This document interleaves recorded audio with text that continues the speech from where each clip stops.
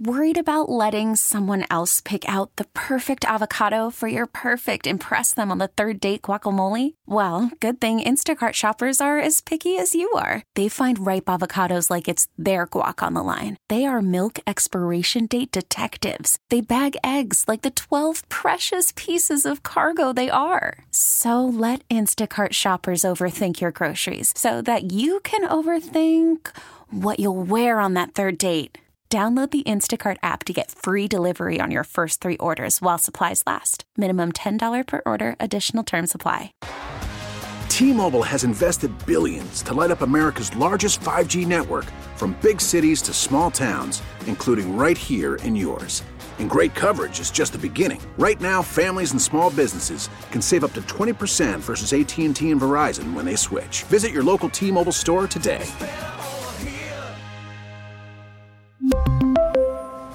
Plan savings with 3 lines of T-Mobile Essentials versus comparable available plans. Plan features and taxes and fees may vary. Well, that was pretty cool.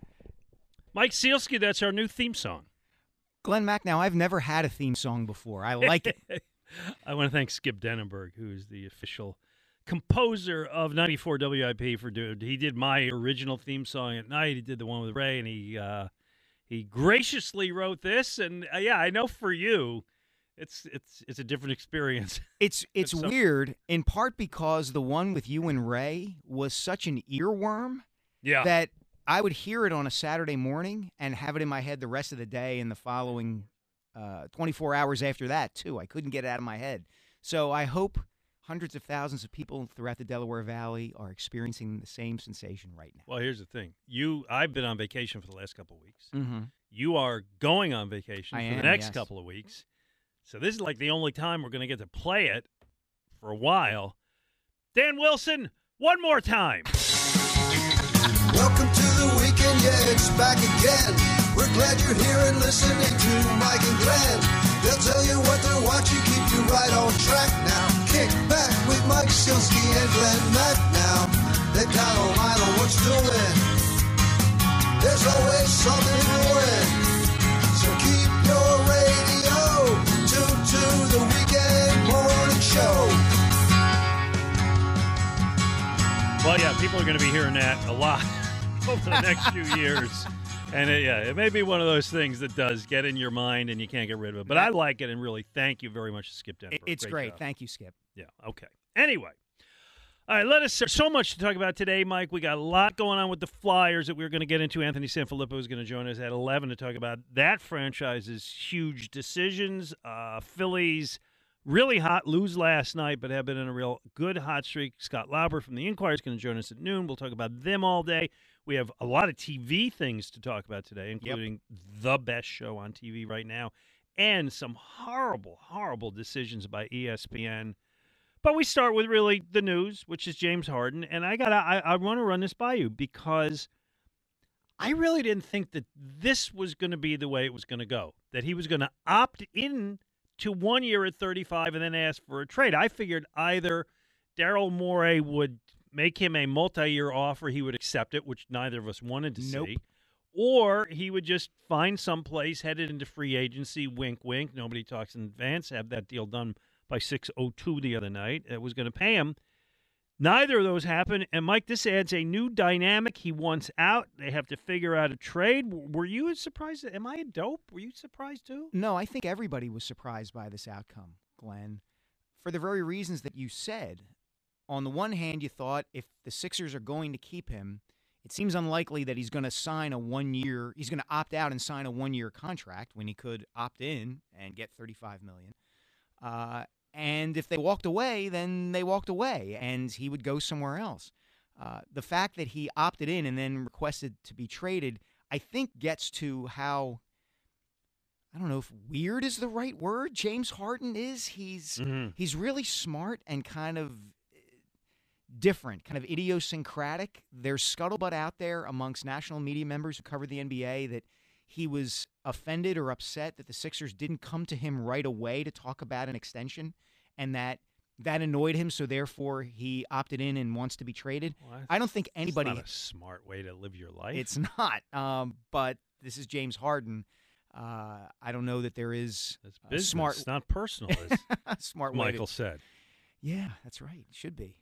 But yeah, I think everybody was surprised by him opting in and requesting the trade. Okay, so they have to make a trade. They have to figure out what to do. My sense, is that Daryl Morey, based on what we saw with Ben Simmons, is not going to feel the pressure to rush into making a deal. No. Not going to trade him for 25 cents on the dollar, which is probably what's out there right now. Yeah, I don't know what you would get to meet people's expectations of what they think they ought to get for James Harden, if that makes sense. Harden needs to have the ball in his hands to be an effective player, even at this stage of his career. So that limits the number of teams where he would be a fit, where they would be willing to say, okay, James, you can run the show for us, play the way you want to play, and we'll be cool with that. There are only so many places where that works, so there's only so much the Sixers could conceivably get in return for him. So he's in limbo right now. And I think, as I just said, I think he may be in limbo for a long time. I don't think, by the end of next week, it's like, hey, they traded James Harden to the Clippers, and look what they got. Right? No. I don't think so. I think it's going to linger and it's linger. Maybe they get it done right before the season, or maybe it goes into the season. You, Mike Sealski, are you glad to see that it's unlikely he will ever play here again? I am. Not for anything personal against James Harden or anything like that, or not even the style of play really specifically. To me, re-signing Harden, if the Sixers had done that, and presumably it would have taken giving him more than 1 year. You're signing up for 2 years, maybe 3. Glenn, that's exactly the kind of decision that made the process viable and a thing to pursue in the first place, is trying to win right now and making the kind of move where you're going to win right now. And it's a move that has very little chance of working. We have seen the James Harden, Joel Embiid I watched experience. that movie a couple times. I know the ending. I don't like it. I don't need it again. No, I don't think it was going to work. Yeah. And so what would you have been left with? You'd have been left with a guy who's going to turn 34 next month, who's declining in his skills, who's getting older, and who, by the nature of the way he plays, has to be the centerpiece of your offense and your team when you have the ball. He's useless if he's not that. And you just finished a season where he led the league in assists and complained about having to give up his basketball freedom to do it. Yeah, So I know. Goodbye. Yeah, goodbye. Listen, I don't bear him animosity. I'm not going to say he's the biggest loser to pass through town and all that. No. I really don't. And that's I wish him well. Just not here. I was really tired of watching it and don't think it's going any further. And dribble, 4 seconds left on the shot clock. What are we going to do? It's Right. like I don't need that. There is a sense or a narrative that's developing now as to the guy who's going to benefit the most from Harden leaving is Tyrese Maxey, which makes a lot of sense to me. And I know you wrote about this a little bit. Before we get into your point, I want to play something. This is from Tim Legler, who I respect a lot, earlier this week on ESPN. One of the few left on ESPN, by the way. And Yeah. Tim, hopefully don't check your email this morning because you don't know what's going to be in there. Anyway, he was on ESPN talking about how he doesn't want Harden back and spoke highly of Tyrese Maxey.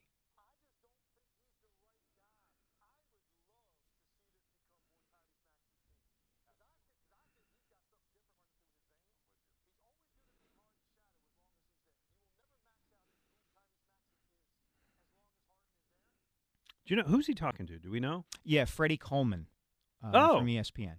Yeah, it was Freddie on First Coleman. Take. Freddie Coleman, the old WFAN guy? I think so, yeah. I like Freddie Coleman. Yeah, good guy. I didn't know he was on ESPN. Yeah, really All good guy. Anyway, shows you how much I wanted to know it. Okay, but I do like Legler, and I'm intrigued by what he says, and so this is projection. Can Tyrese Maxey be the guy? Is he that guy? He's not that guy yet, but I think there's merit and truth to what Legler said there about Harden being an impediment as much as a benefit to Maxey. And I think there's an analogy for this, Glenn. Go back, if you're a Phillies fan, you probably remember this, very, very well. In 2006, trade deadline, the Phillies are 7 games under 500. They're a total disappointment. Charlie Manuel's in his second season as manager. He's dead man walking. Yeah, I was killing him. Pat Gillick. I remember for what I was saying. Yes, go on. Pat Gillick is in his first season as the general manager. He didn't hire Charlie. And at the trade deadline, he trades Bobby Abreu and Corey Lidle, pitcher, to the Yankees for just 4 no-name prospects. And it looks like they're waving the white flag on the season. I mean, Abreu is the Phillies' most accomplished player. He's their best hitter at that time. Hey, Gold Glover. Yes. Well, one of the great lines about Bobby Abreu, I forget who said it, but that he played right field like the outfield wall was made of marshmallow. Oh, or he wished it was made of marshmallow. Wished it was, yeah. He played it like it was made of hand Yeah. grenades. Anyway, so Gillick makes this trade. Goodbye, Bobby Abreu. It looks like the Phillies are writing off the season.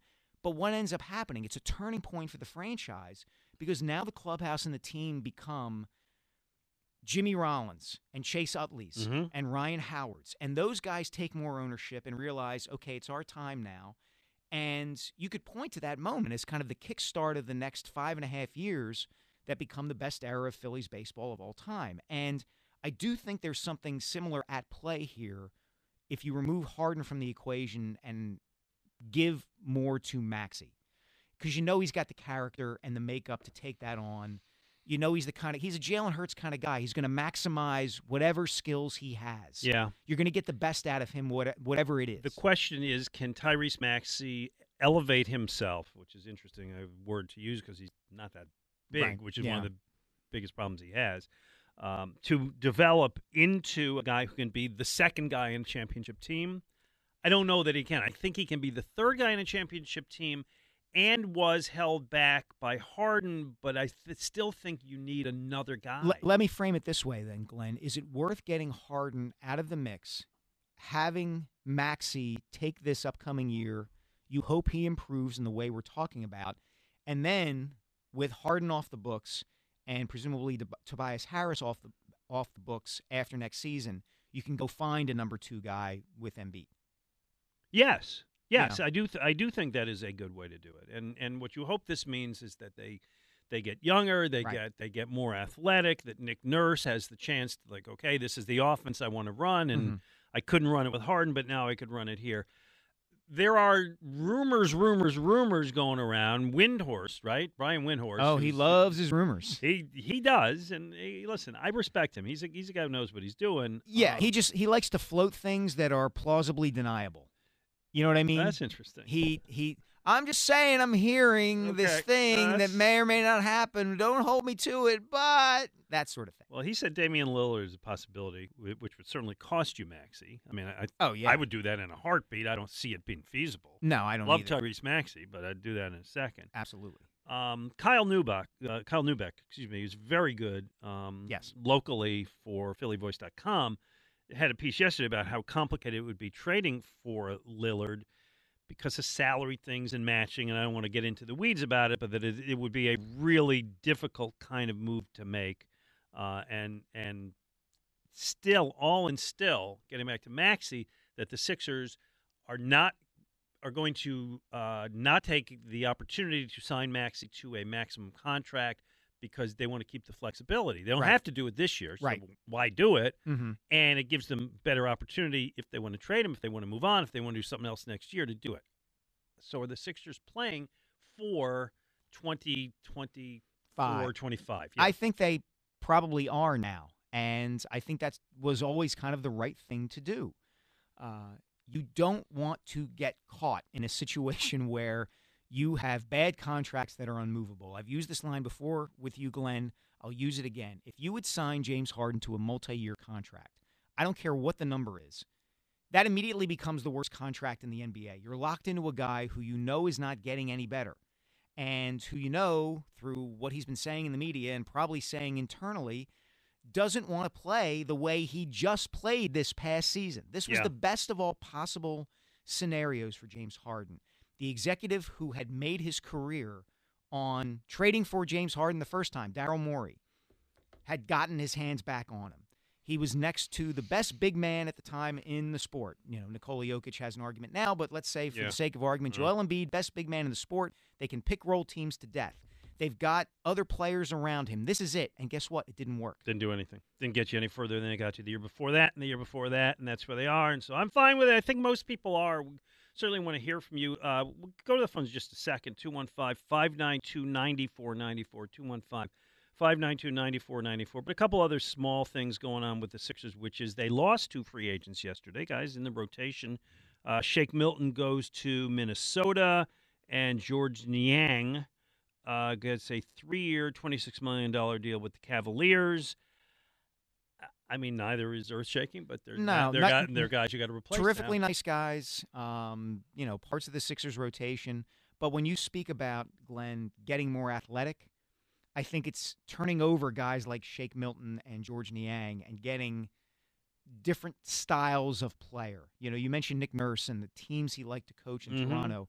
Those teams were long and strong and tough. And that isn't Shake Milton and George Niang. No, that is not those guys. Okay, let's talk to Ray in Hatfield. Ray, what are you thinking about the Harden thing? Good morning, gentlemen. Happy 4th of July. Thank you. Thanks, too. Ray. My thing is, James Harden is a narcissist. He's selfish. And Joel Embiid is a man-child.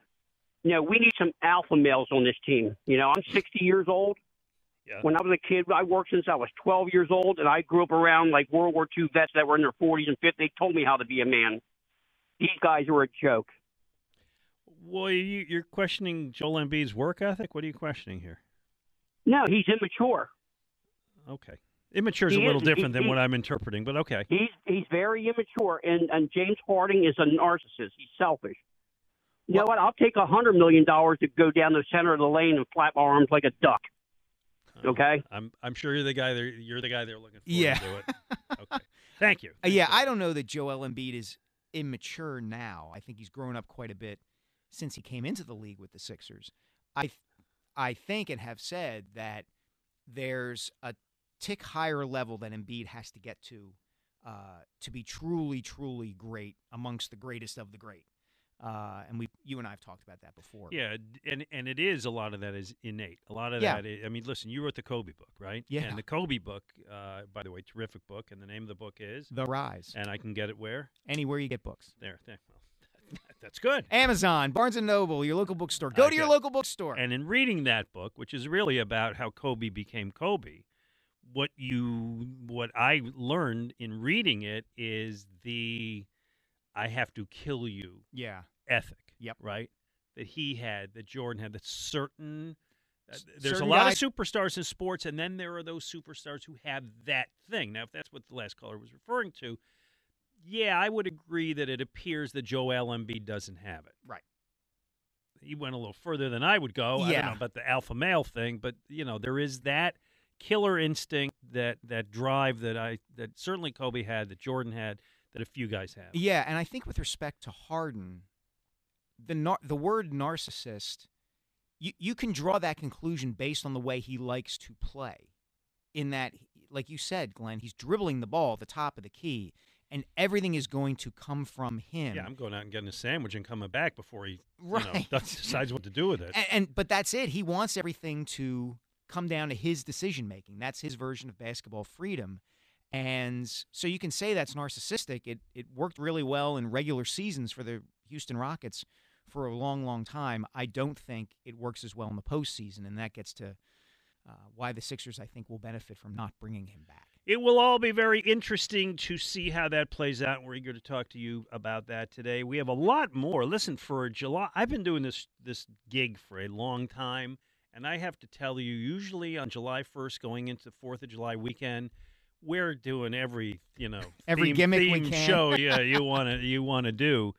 But there's a lot going on. When we come back, we're going to talk about the Flyers, and I think you're going to probably back me into a corner. Just a tad. Yeah, just a tad. That's okay. I appreciate it. And the Phillies, we'll talk about what they did last night and what they have been up to and what they may be moving toward. And we have a lot on the agenda today.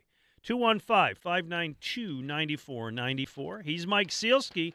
I'm Glenn Macnow on 94 WIP. Hey, bring on the summer heat with huge savings when you replace your old inefficient windows and doors with the great people at Guida Door and Window. Now, right now, Guida is offering the best discounts of the year with their big 40% off summer sale on all expertly installed windows and doors. You have drafty windows you've been meaning to replace? Well, you get 40% off each window you buy That's right, 40% off all high-performance, energy-efficient triple-pane windows. You need new doors? Well, Guide has got you covered there as well, with 40% off all high-quality entry doors, patio doors, garage doors, and storm doors. Plus, you can start your project with no money out of pocket and pay it off interest-free for up to 12 full months. Don't let these incredible savings pass you by. Go Guide right now so that you can take advantage of these limited-time savings. All prior sales excluded. Offer expires July 31st. So call Guida today. Schedule a free in-home estimate at 1-877-GO-GUIDA or visit them at GoGuida.com. That's go, G-U-I-D-A.com.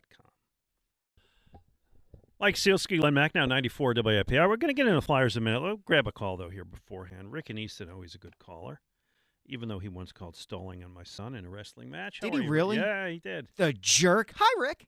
And the Marsh watch, you're still winning. He's slightly over 280 right now. Oh, yeah, I'm going to definitely win that. I don't know about that. Hey, listen, man. He was a little bit of under the radar pick up last year, and I think he's going to be a good center fielder for them for 5-6 years. Rick, believe me, I'm pulling for him.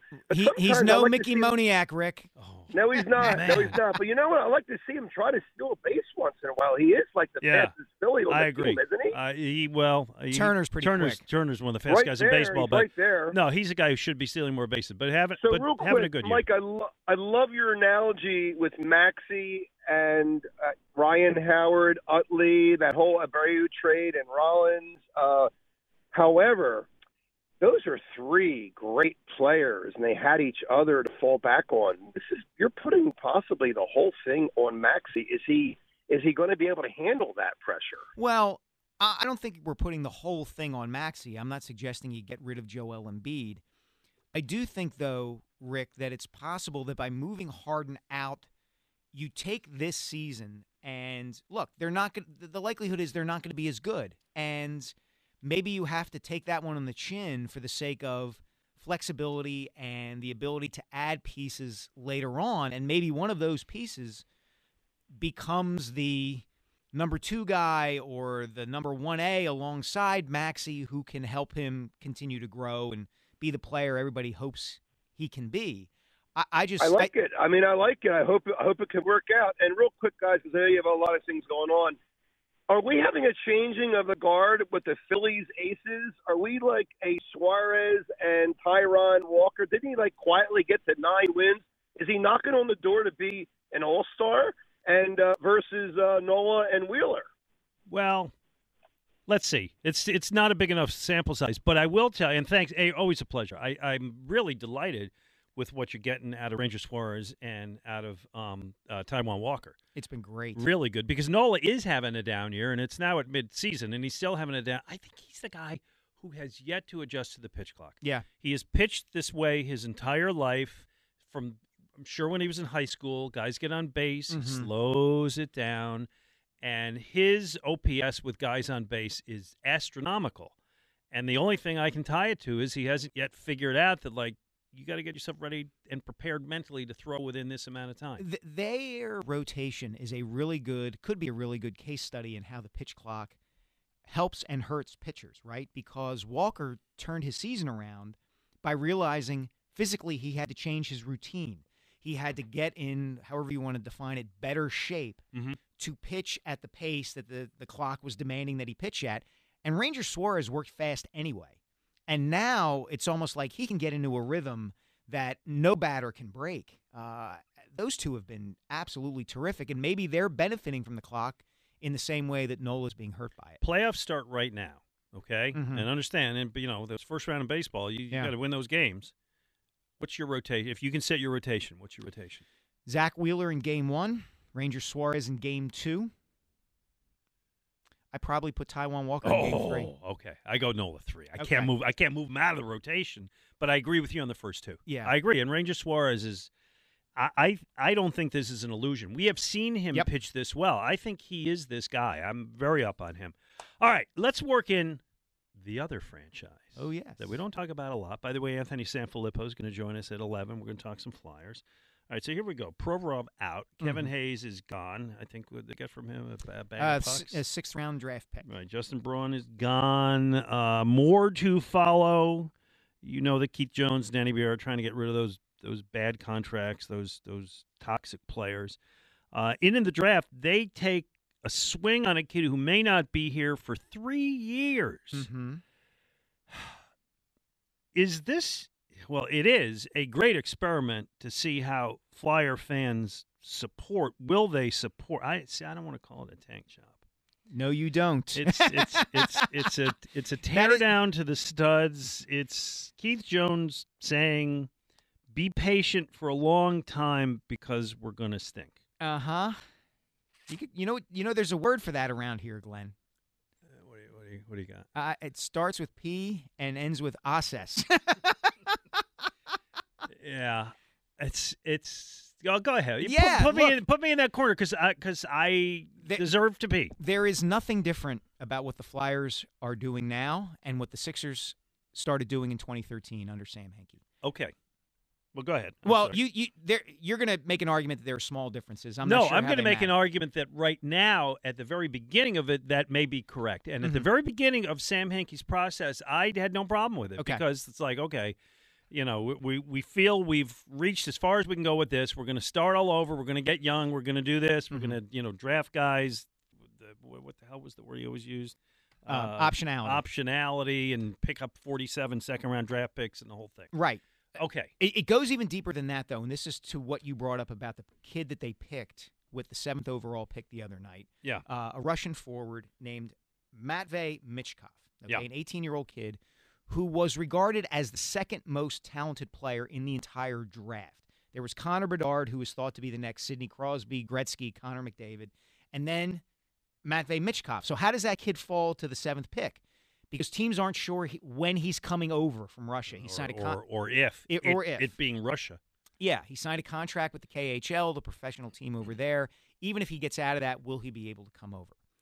Sounds suspiciously familiar to what the Sixers did in 2014 when they drafted Joel Embiid. I didn't have a problem with Embiid. I didn't have a problem with Dario Saric, by the way. And I was not one of the people like, who's never coming over. I was not that guy, okay? No, I get it. I was the guy that said two things. One, I understand you're going to be lousy, but you can't deliberately be lousier than you could be. Possible. Yeah. You have to try within the parameters of what you've got with young players and contract issues and so on. You have to try to put the best team on the ice that you can, and I felt that Sam Hinkie there was one he didn't even sign a point guard. Right? Yeah, we'll win 10 games, and that's okay. I don't think that's okay. I think you can struggle, and you can build slowly, and you can favor the young over the old, and the unproven over the proven to be mediocre. But I don't think that I don't want to see them deliberately lose games. I think that is a cheat against the fans and the ethics of the game. Okay.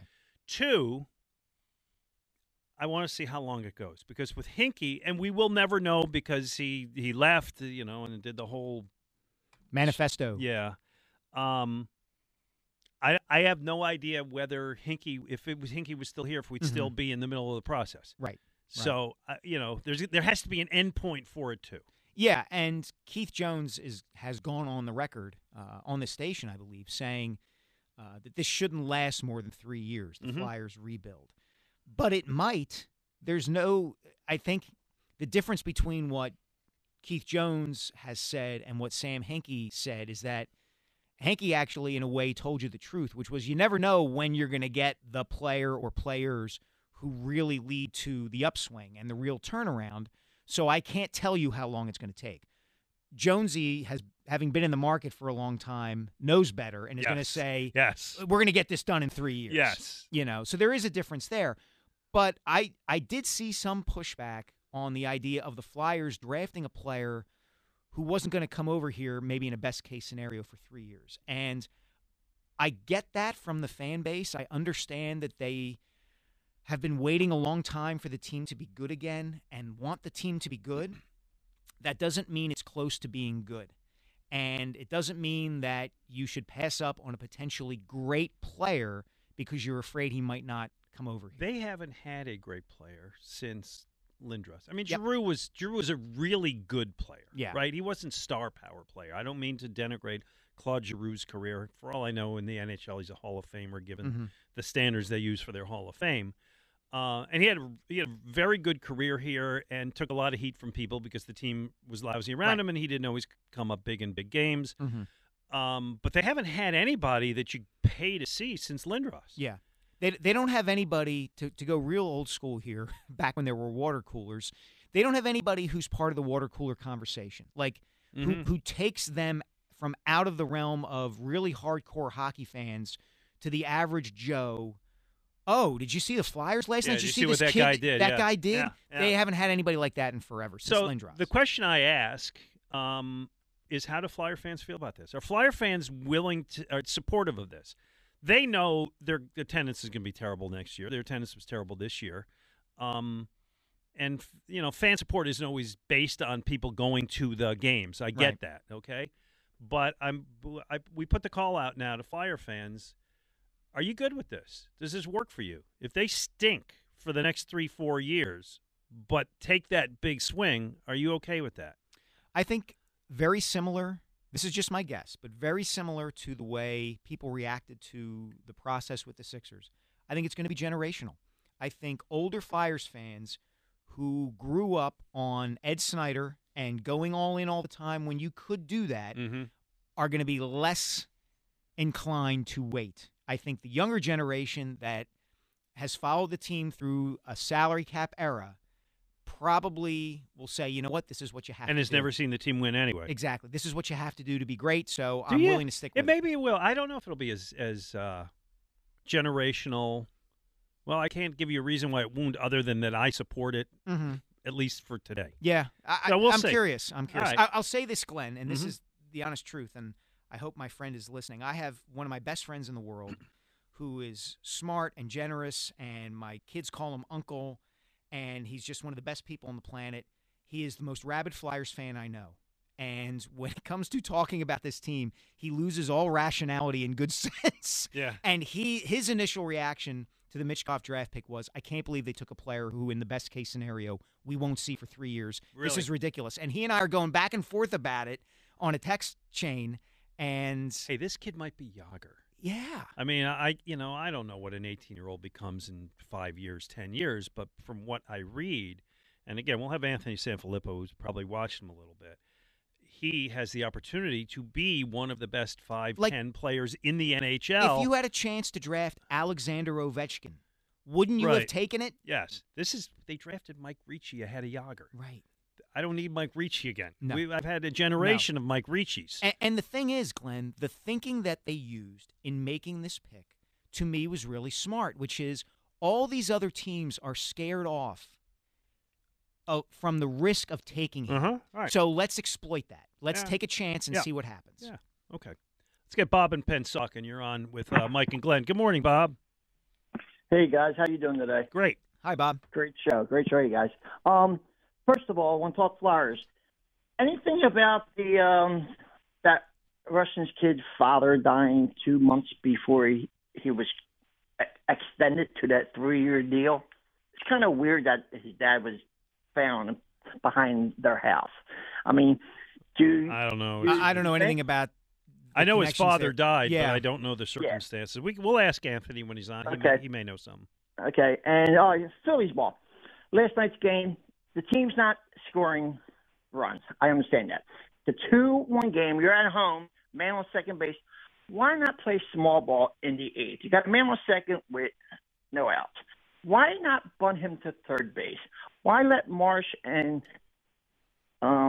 first baseman hit away? I mean, we ain't hitting. We ain't scoring. So we got to produce small ball. We have to get that run home. Well, and at least tie the game up. Here's the argument I can tell you that someone like Rob Thompson would make, Bob, which is that mathematically speaking, by the numbers, your chances of getting a runner from second home and scoring him with no outs are the same or better than getting him home from third with 1 out. And if you're going to play small ball, you got to have two things go right. You got to have the hitter get the runner to third base on a ground ball or a bunt, and then you got to have the next guy hit a deep fly ball to score him. Whereas if you let Marsh swing away, all you need is a single. Or if you let the next guy swing away, all you need is a single, and you're going to score the runner and tie the game. So Small ball's overrated. a little bit, yeah. Yeah. Yeah. I mean, there are times and there are moments and there's stuff, but yeah, generally, that's that.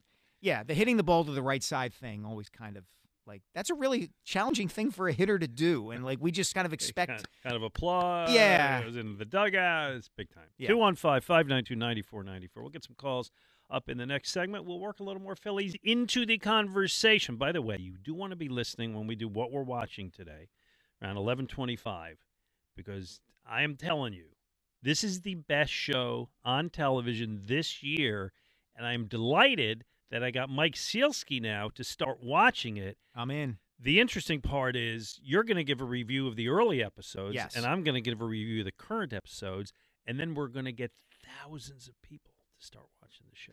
And the producers of the show are going to give us a cut and get us in an episode, and it's going to be awesome. Ooh, I didn't think of that. Yeah, well, you're the actor. They should be coming for you. That's exactly right. Mike and Glenn on 94 WIP.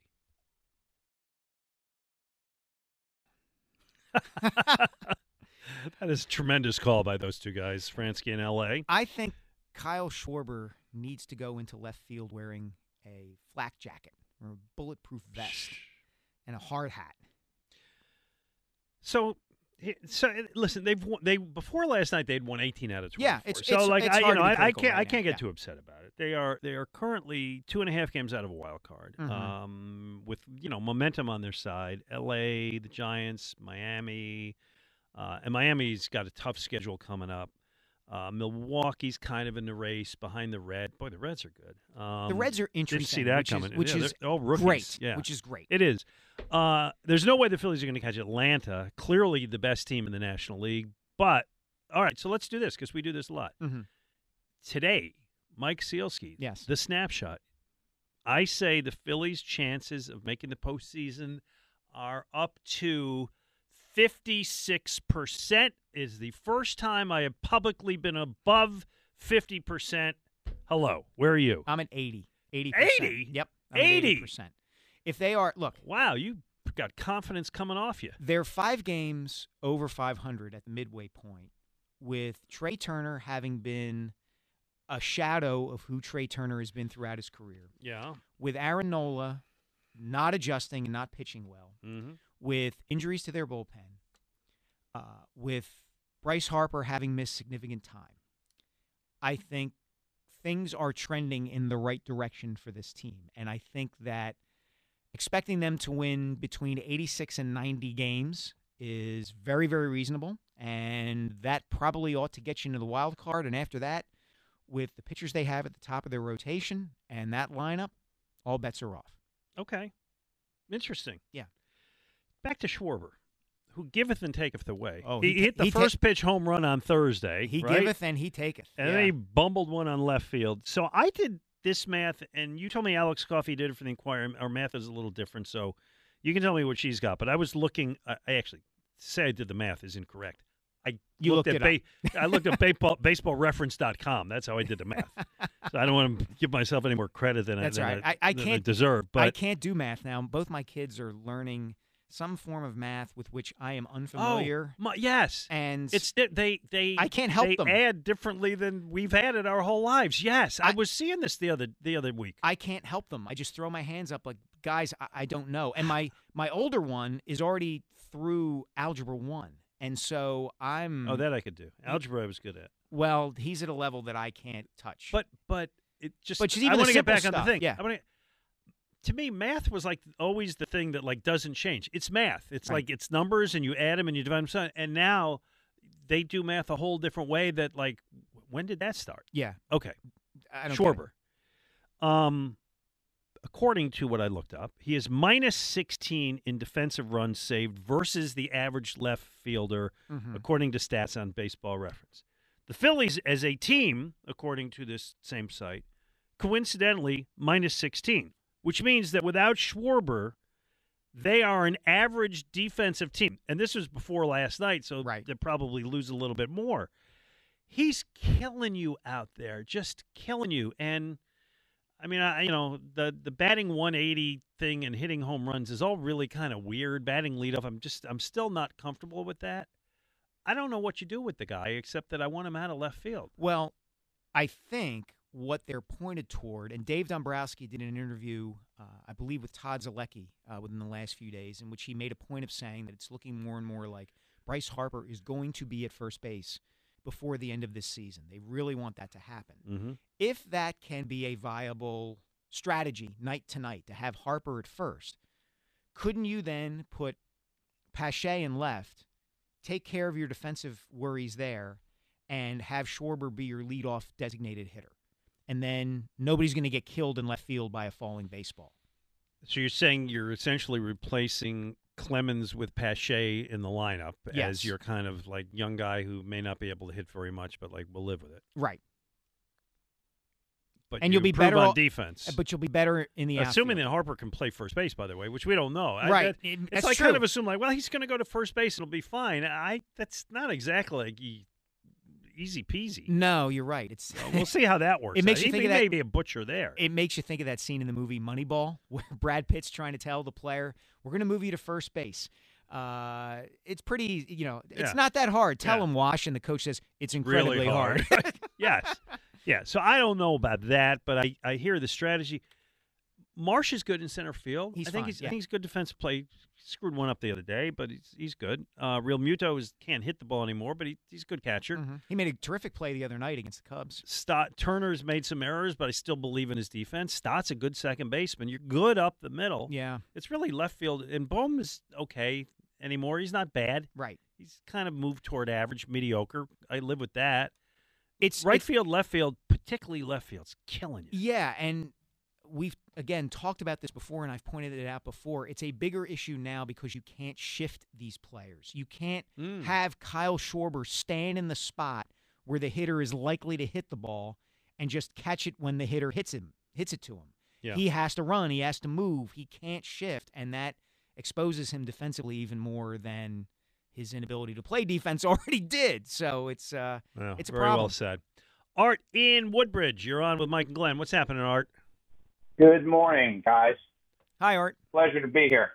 I just have a question on the NFL supplemental draft this year.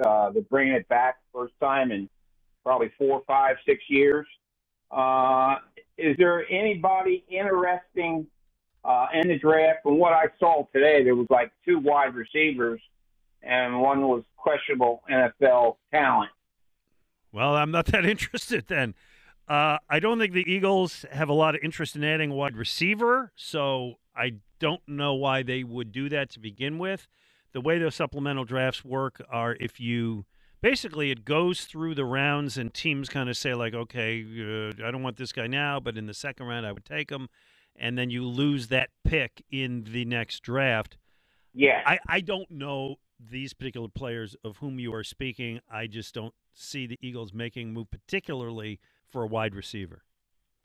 Okay. Yeah. I'm just wondering because there's always going to be some players that enter at the last second. Chris Carter is the one that yeah. Speaking of wide receivers, thanks. Yeah, you're talking about guys who oftentimes have had a shot and have a lot of talent, but it hasn't worked out for the reasons it didn't work out for Chris Carter. He had problems off the field with drugs. You're talking about guys like Josh Gordon and Terrell Pryor, who, for one reason or another, couldn't stay on the field for non-football reasons. And then a team takes a chance on him in the supplemental draft, and maybe it works out and maybe it doesn't. I don't think the supplemental draft is going to be the difference between the Eagles, getting to the NFC Championship game again and not. Best player ever in the supplemental draft was? It's a bit of a trick question. That's a good question. Eagle. Best Eagle? Reggie White. Yes, sir. Now, he was coming from the USFL, so it was a different kind of draft, but yes, that one worked out well for them. Bob in Williamstown wants to talk about it. Now, Bob, you are a Flyers fan. Are you willing to be patient for the next 3 years, 5 years, as they just kind of, to use the phrase, stink on ice? So, good morning. So let me say this. I've been a fan since the inception year, which only makes me old. It doesn't make me more knowledgeable. I get that. It just makes me old. But so my last couple, I was a senior in high school.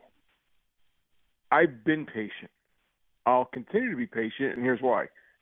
If they didn't draft the Russian, and I'll learn his name rather than just call him that the rest of his life, yeah, we would have drafted the right shot defenseman from Montreal, who's not ready. He'll sit a year, maybe 2 years. Cutter won't get here until after 2 years. Forrester, it's going to be 3 years by the time he gets here. Brad Brink, it's going to be 4 years by the time he gets here. So I don't see the difference in it. You swing for the fences knowing that in basketball, the first three guys maybe make it. Baseball, no one makes it for all those years. Football, maybe the first half, and they use guys in the second half of the first round because they're on guaranteed contracts. So I don't see what they did swinging for the fence was anything wrong because they're stocking the farm system as they're going. Okay, good. If leadership decides that they're going to continue to clear out cap space because we're just not good enough. No, they're bad. You're 100% right, Bob. Thanks, Bob. Appreciate it. Appreciate the call. And this is a point, Glenn, I've been making for a long time, that Flyers people, whether you're talking about fans or people within the organization, would tout some of the younger players they had in the pipeline. Guys like Ivan Provorov and Travis Konechny. And Konechny's a really good player. But you would hear the same names over and over again. And you'd hear people say, well, look at how stocked the farm system is. You have to assume, basically, that 2 out of every 3 prospects that you have in your farm system aren't going to work out. Yeah.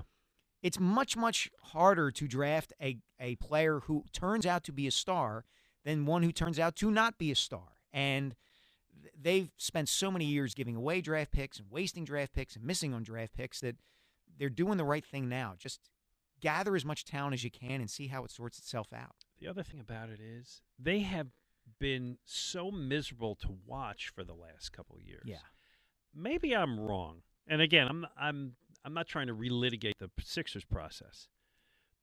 But to my way of thinking, before the Sixers ended the process, I could at least watch that team. Mm-hmm. It was frustrating because they weren't going anywhere, but at least I could watch them. Well, they had some players that I could watch. And the 2012 season, when they got to they 7 beat games Chicago, right? Got to 7 games against the Celtics. That was a perfect Philadelphia team. That was an overachieving team with a bunch of good guys who played hard. Yeah, like Scrappy. Yeah, love Scrappy. This Flyers team just was a bunch of mutts. Yeah. For the last couple of years, just awful to watch. Last year in particular, the year before Tortorella came in and they got younger, it really was. It wasn't a good team in any regard. 215-592-9494. We'll talk a little more Flyers coming up in the next hour with Anthony Sanfilippo, but of course we keep all of the other teams in the conversation, and you are invited to join. He's Mike Sealski. I'm Glenn Macnow. Bring on the summer heat with huge savings when you replace your old, inefficient windows and doors with the great people at Guided Door and Window. Now, right now, Guided is offering the best discounts of the year. It's the big 40% off summer sale on all expertly installed windows and doors. So, you got drafty windows, you've been meaning to replace them, now's the time. You get 40% off each window you buy. Yep, 40% off all high-performance, energy-efficient triple-pane windows. Maybe you need new doors. Good luck. Guide has got you covered there as well with 40% off all high-quality entry doors, patio doors, garage doors, storm doors. Plus, you can start your project with no money out of pocket, paid off interest-free for up to 12 full months. Don't let these incredible savings pass you by. Go Guida right now, and you can take advantage of these limited-time savings. All prior sales excluded. Offer expires July 31st. Call Guida today. Schedule a free in-home estimate at 1-877-GO-GUIDA or visit them at GoGuida.com. That's go, GUIDA.com. I believe... Was that Jim Jackson? That was... I believe that was a Russian broadcaster calling a goal by Matvei Michkov over there in Russia. But I'm not quite sure. So let's check in with Anthony Sanfilippo, our pal who covers the Flyers and Phillies for Crossing Broad. He's the host of the Snow the Goalie podcast. Good morning, Anthony. Yeah, that sounded like Coatsy after I was at the bar with him for a couple hours. Speaking in tongues, right? So who is this kid, Mishkov, and why is everybody saying that the Flyers are bold geniuses for taking the next Jaromir Jagr? Yeah, I mean, look, Glenn, he widely has been considered by scouts around the league, around the world, really, as one of the top prospects in this year's draft. And there's a lot of people, a lot of scouts that you talk to who will tell you that he was number 2 to Connor Bedard. And if you watch them play against each other in World Juniors, not this past year, obviously, because Russia wasn't part of it, but year before, he was neck and neck. I mean, he was with him the entire time. He played with him the entire time. He's that good of a prospect. The concern that every team had in front of the Flyers was the fact that he is under contract in the KHL for 3 years. And some teams just have a harder time, especially small market clubs, selling their fans on waiting 3 years for a top player to come along because they are consistently bad, right? So it's a lot harder for those teams to make that commitment. And they'll tell you there's things that, oh, well, yeah, we're worried about him playing in the KHL, et cetera, et cetera. But the Flyers have been, with the new leadership group, have been so upfront about the fact that, hey, we're not going to be good for a few years, so it doesn't matter. We'll go get this guy. If he comes over sooner, great. If he doesn't, it's okay because it still reaches our timeline of when we want to start to be good again. So it made sense for them. But the other teams, maybe the top 2 teams weren't going to take him, although I think Anaheim could have as well. But beyond that, Columbus, San Jose, they were worried about it. Montreal, I think the Canadians, they were so bereft of defense. That's why that they went that way. Arizona couldn't take them. They don't even know where they're going to be playing in a couple years. Yeah. So, I mean, it really just fell right to the Flyers. The Flyers believed he was going to Montreal. They honestly thought Montreal was going to take him, but the Canadians surprised everybody with drafting a defenseman. So it fell right for the Flyers. They got a little bit lucky, but they ended up getting the second best prospect in this draft. All right, so Anthony, I have 2 questions for you out of what you just said.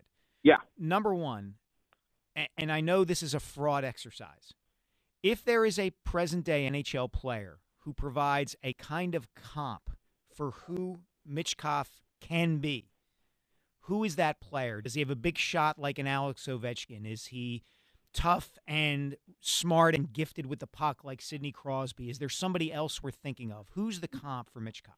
Yeah, so it's kind of a combination player. I would say he's somewhere between Kaprizov in Minnesota and Evgeny Malkin. He doesn't have Malkin's size, but he has that kind of offensive ability that Malkin had.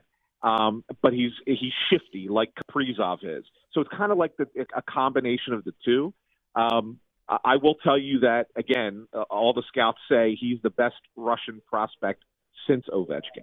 Wow. And that includes, some big-name players. Some good players right now, sure. Yeah. So, and here's my other question, which is, you've mentioned, and I've written about it, and anybody who's listened to the Flyers' new leadership team has heard them talk about their willingness to be patient and to rebuild this from the ground up. You talk to fans all the time. You hear from fans all the time. What kind of sense do you get from the Flyers fan base about their level of patience? Do you get the sense that people are willing to wait, or do you get the sense that people are saying, we haven't won a cup since 1975. We've been at the dregs of the league for the last 10 years. We want a winner right now. I don't want to wait. I think both portions of the fan base are out there. I think, though, that because the Flyers are being transparent and honest about how they're rebuilding, I say that the majority of the fans are willing to be patient because they see the process going how it's supposed to go, as opposed to aggressive retool and, we're 1 player away or 2 players away. We'll get there. Don't worry about it. I think that if you're not gaslighting your fans and you're being honest with them, they're going to be – I mean, we know what Flyers fans used to be like, right? They were called Stepfords for a reason, right? I mean, so if you're being honest with them, they'll go for the ride. They'll come on board. It's when you start making them think otherwise from what your team really is, that's where they get angry and frustrated and mad. And some of those people still exist, and you're never going to change their minds. But I think that the majority, since this leadership transition happened, has been right back on board with what they're doing. So you use the word. You use the process word. Yeah. Is this any different from the Sixers process? Yes, I do think it's different than the Sixers process. I think that the plan here is not going to be a 5 to 7 year thing. I think it's a 3-year plan. I think that they believe that they have some talent in the organization now that will be there and still good in 3 years. But they also recognize the need to get high-end skill. They feel like they got one last year in the draft with Cutter Gauthier. They obviously feel like they got one this year with Mate Mishkov. And, you're going to have 2 first-round picks next year. One of them is certain to be high because the Flyers are going to stink, right? So they're going to be up there.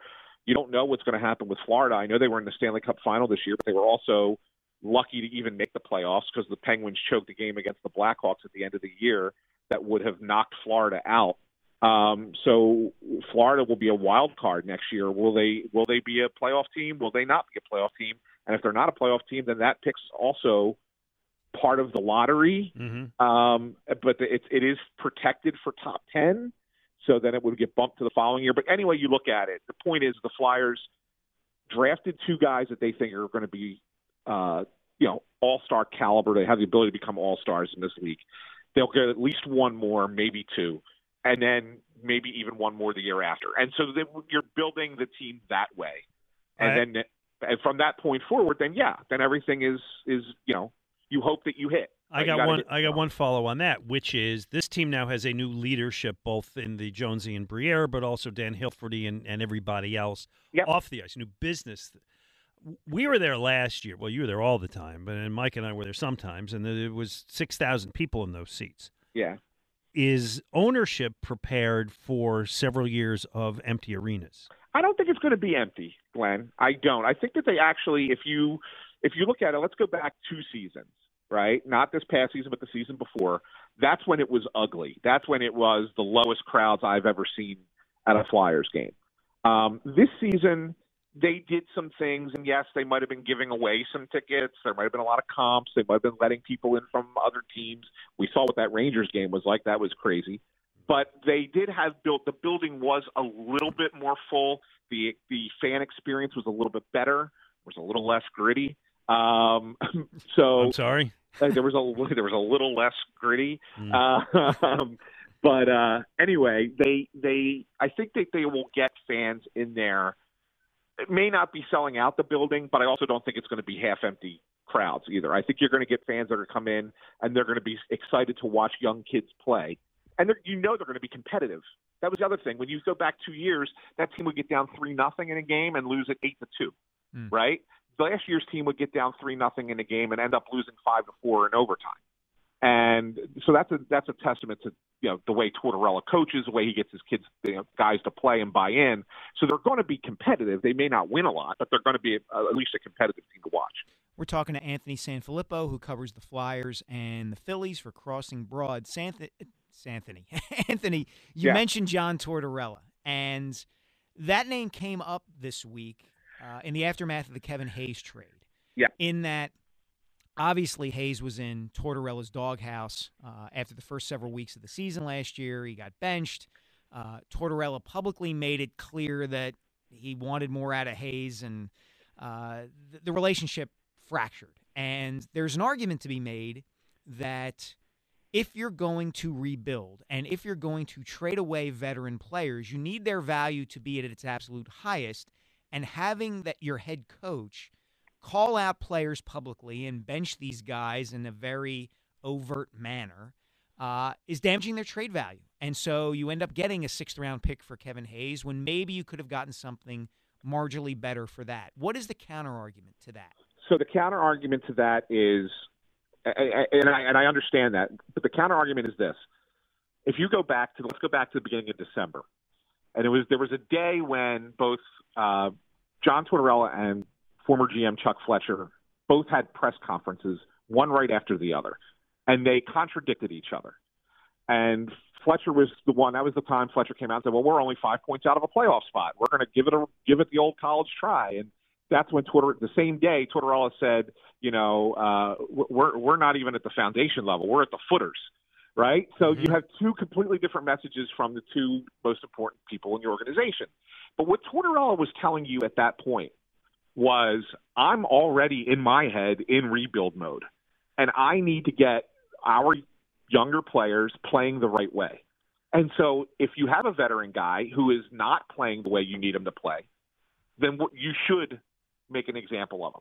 And it doesn't matter, that you didn't get anything for him, because really, what's the difference? If Tortorella keeps his mouth shut and then they go and trade Kevin Hayes, what do you get, a third-round pick, a fourth-round pick? I don't know. I follow Anthony Sanfilippo on Twitter at Ant Sanphilly. Is that what it is? Yeah, that's it. Yeah. And I heard early in the week the possibility of, pretty exciting trade. But keep in mind, Glenn, that included Travis Sanheim going in the same trade. And the Flyers were going to get a first-round pick out of that deal.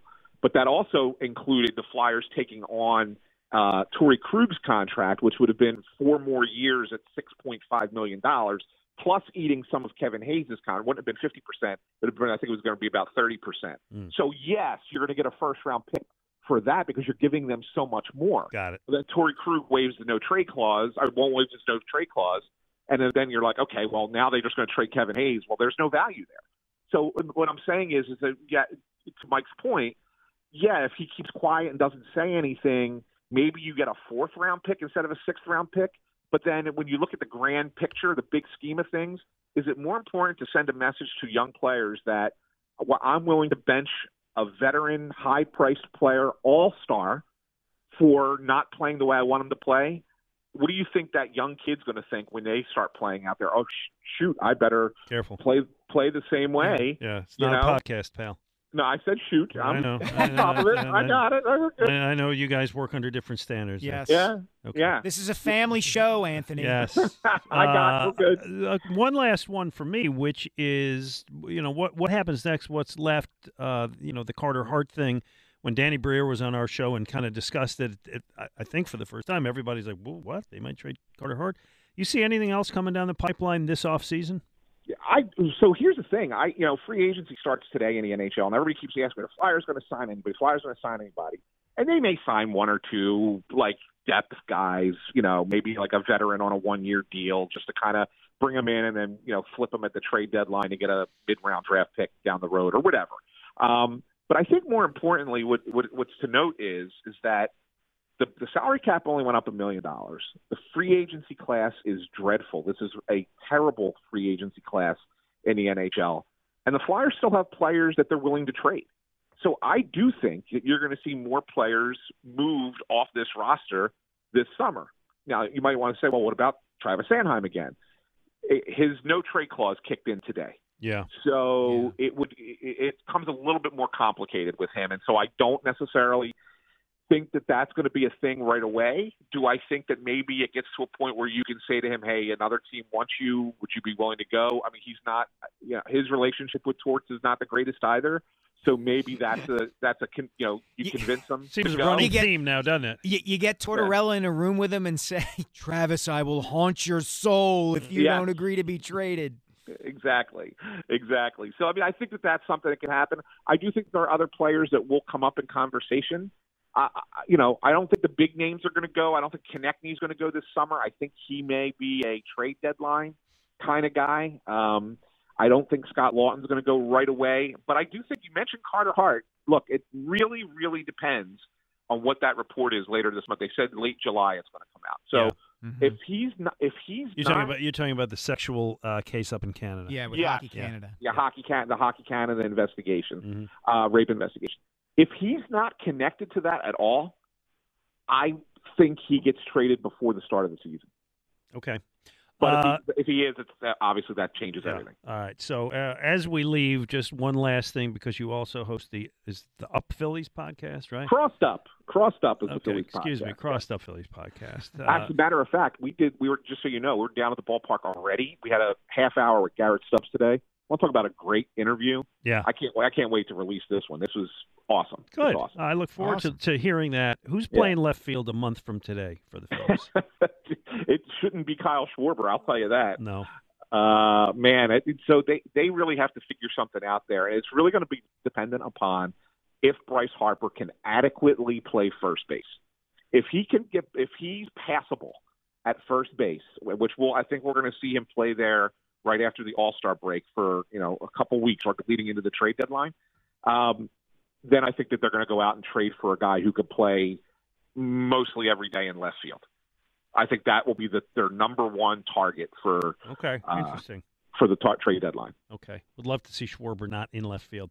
Anthony Sanfilippo, it is always a pleasure. As we said, the Snow the Goalie podcast and the Crossed Up Phillies podcast and covers. You can read them on Crossing Broad. Follow them on Twitter at @SanPhilly when Twitter's back up.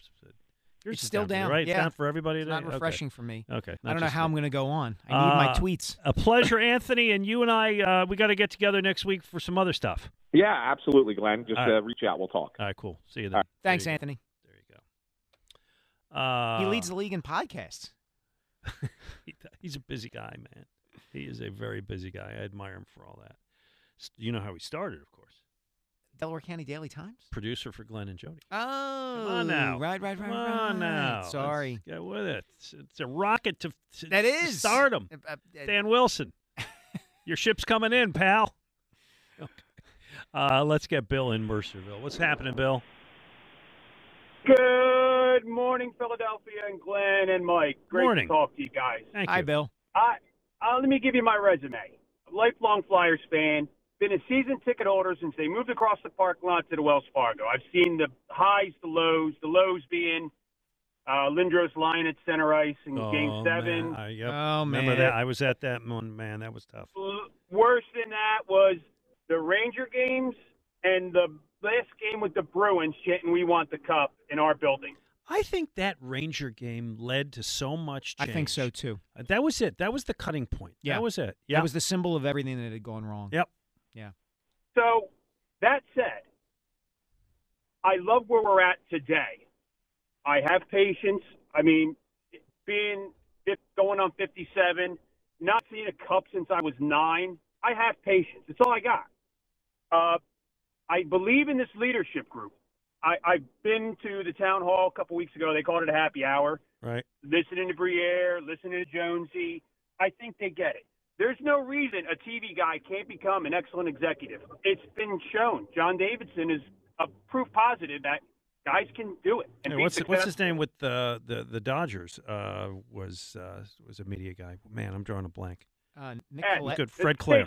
Fred Clare, yeah. We're talking Nick Coletti? Nicoletti. Yeah. So I get where they're at. It's Ernie not, Accorsi. Yeah. Yep. Go ahead, Bill. It's not your Flyer. It's not your dad's Flyers with the old time, Clark sitting there with Darian Hatcher and these goons. We're back. We're tough. I think Briere gets it.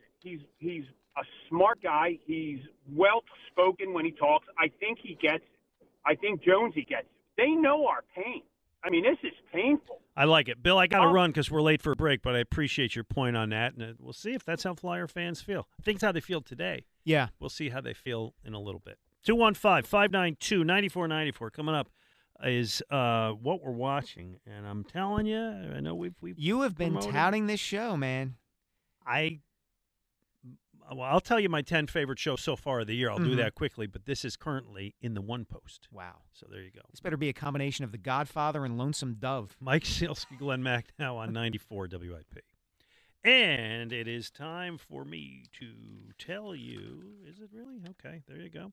To bring on the summer heat with huge savings when you replace your old, inefficient windows and doors with the great people at Guida Door and Window. Right now, Guida is offering the best discounts of the year with their big 40% off summer sales event on all expertly installed windows and doors.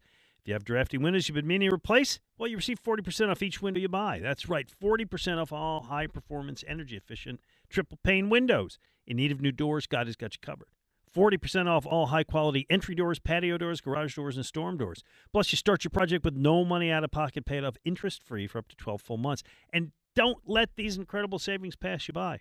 Go Guida right now so you can take advantage of these limited time savings. All prior sales excluded. Offer expires July 31st, so call Guida today. Schedule a free in-home estimate at 1-877-GO-GUIDA or visit them at GoGuida.com. That's Go, G-U-I-D-A. Are you not entertained? Are you not entertained? It's time for What We're Watching. That's what I do. I drink, and I know things. The best in current movies and TV. Boy, That escalated quickly. I am a golden god! With Glenn and Mike Sealski. Hey, Michael, come here. Let me look at you. Michael! Hey, Mikey! Pretty good. All right, what we're watching is sponsored by Guided Door and Window. Take advantage of Guided Door and Window's big summer sales event. Receive 40% off all windows and doors. Call 1-877-GO-GUIDA or visit them at GUIDA.com. So this is cool because you and I are watching the same show. Yes. But it's on season 2, and you just kind of jumped on now this past week after you and I had discussed it. I just last night after the Phillies game binged the end of season 2.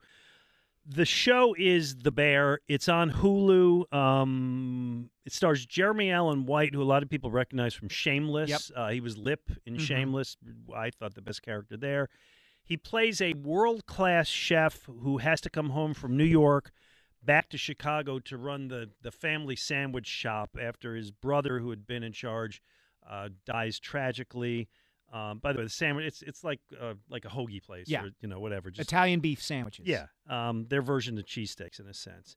So season 1 was kind of like a war story taking place in a kitchen. Lots of screaming, clanging metal, confusion, chaos.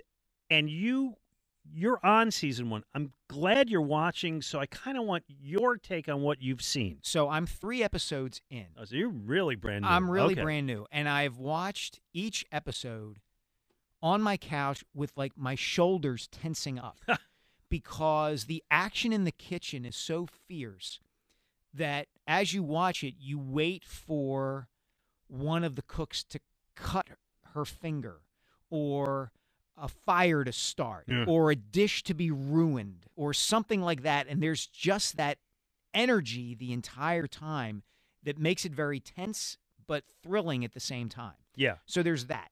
Then you have the Jeremy Allen White character that you mentioned, who I'm really intrigued by. I want to know why he came back to Chicago to save this restaurant and save his family. Like, what's going on here? It's got its hooks in me already 3 episodes in.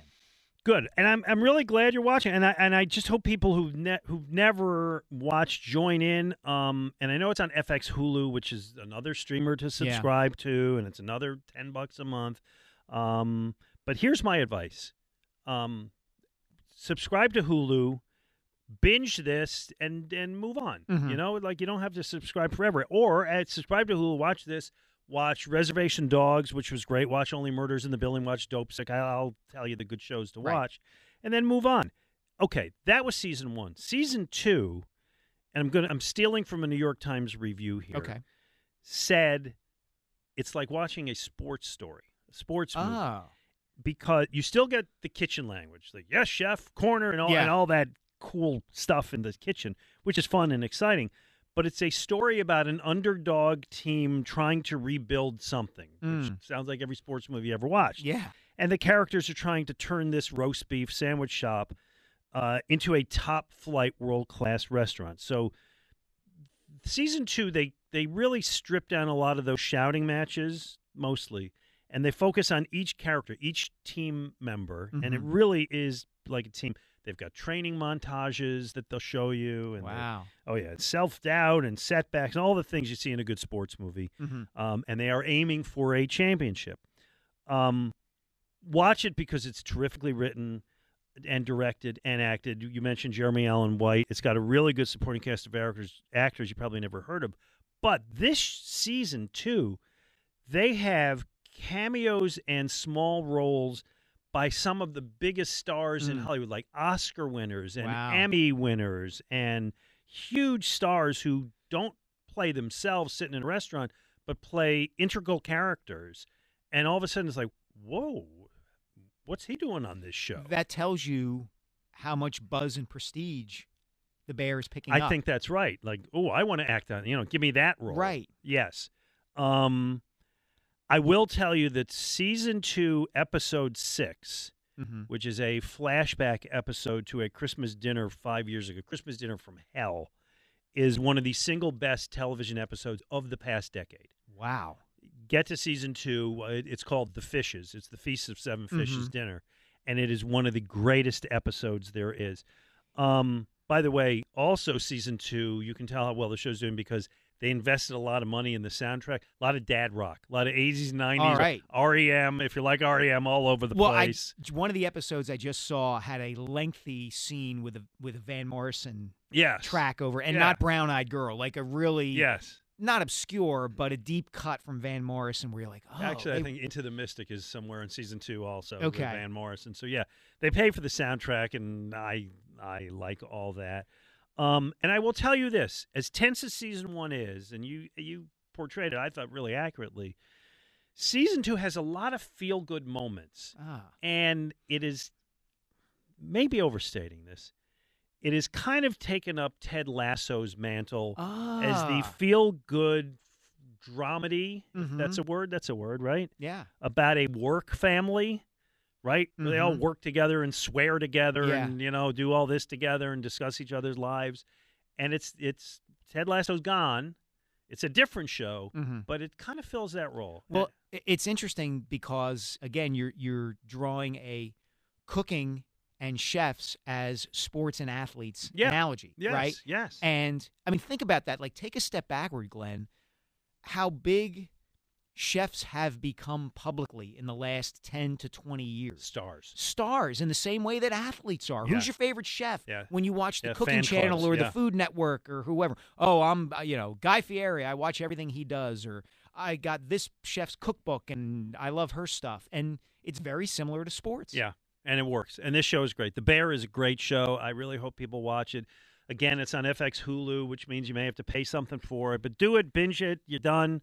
You get out in a month or two, you'll thank me and Mike, and you'll really like it. Well, I'm excited to see the rest of it now. Being only 3 episodes in, I want to sit down and get through it if it's that good. Somebody asked me to review my favorite shows of the year. I'm going to give Okay. you mine. If you have any you want to add to it, please do. I know Okay. that you and I didn't discuss this before, but here you go. These are my favorite shows so far. First half, 2023 is officially half over. I know. So here you go. The days are getting shorter. It stinks. I know. Here you go. The Bear is number 1 for me. Wow. Succession. Okay. Final season. The Diplomat on Netflix. Loved it. The Last of Us on HBO. I remember you saying that there was that one episode of The Last of Us that you thought was one of the best episodes Yeah. you'd ever seen. Yes. Poker Face on Peacock. Little up and down, but the good ones are really good. Okay. Shrinking on Apple, which you recommended to me. Loved Shrinking. Loved it. I had soured on The Marvelous Mrs. Maisel. This last season where they wrap it up was really good. It came back. My wife will be pleased to hear that. Yes. She loved that show and wasn't sure about going back to it. And I did it just because my wife wanted to, and it was really good. So I recommend that. Abbott Elementary I always love. The Night Agent on Netflix is very, very good. History of the World Part 2 on Hulu. Mel Brooks kind of comes back with it. It's up and down and stupid, but he just good. turned 97. God bless him, man. He's the best. He is the best. Somebody posted Young Frankenstein in 3 minutes the other day. Oh, man. It was tremendous. Damn your eyes. And the last one that I really liked, but I think you got to be my age or you won't get it, is White House Plumbers. Because if you're 40 and you look at it, it's like, what the hell were these guys doing? And the point is, that's actually based on real stuff. Yeah. Well, So- the only addition I would make, and this isn't really a show, it was a television event that Rob Ellis and I talked about a couple of weeks ago, and I would recommend it to you because it would be right up your alley, is the documentary on Apple TV, Still, about Michael J. Fox.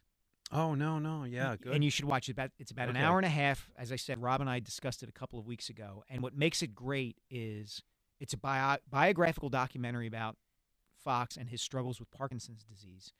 And they use clips of his TV shows and his movies as if they were documentary film clips.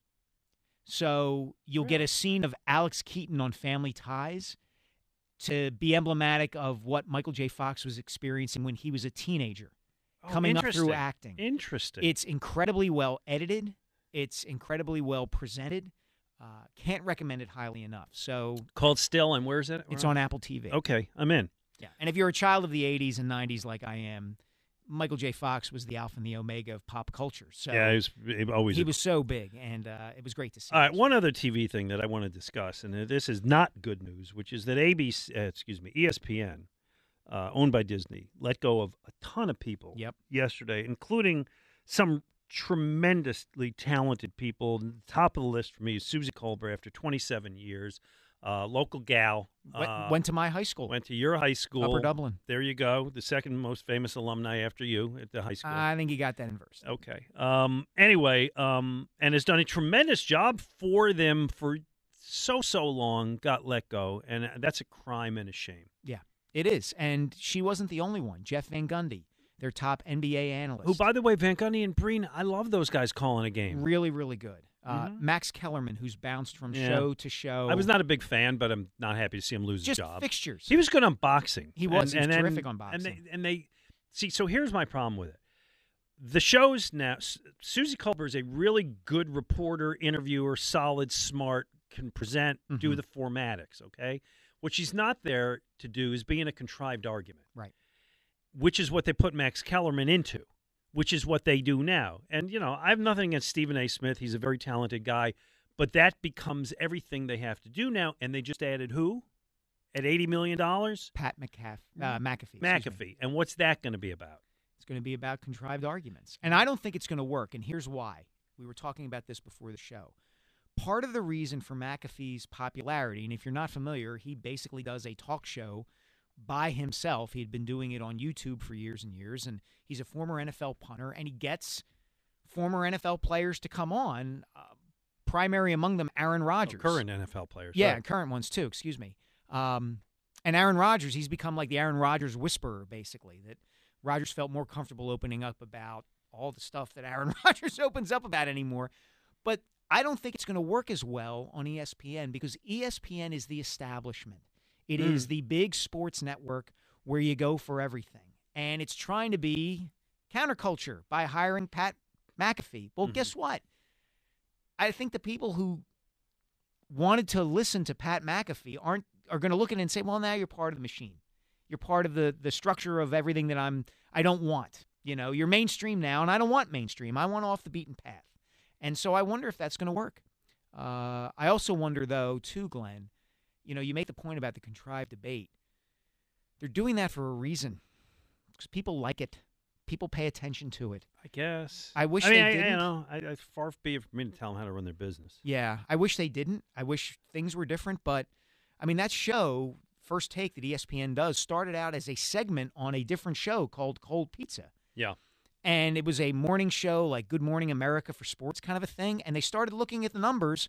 And the time when people tuned in was when Skip Bayless and Woody Page and Stephen A. Smith started screaming at each other. So maybe we're to blame.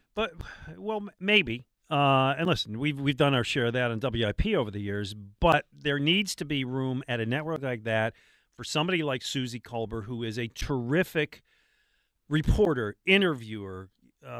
Again, she did that. Knows the league right? Inside and out. She did the show with Jaws, where they discussed football and the game and how it worked, and she knew the game, knows the game, and it's terrible. And Van Gundy's there because he's smart and can analyze an NBA game, and those are the people. Steve Young, by the way, another one that got washed out. I thought was pretty good. Very, very disturbed to see that. All right, 215-592-9494. We'll come back. We'll talk to the doctor. Get your calls in. Mike Sealski, Glenn Mack now on 94 WIP.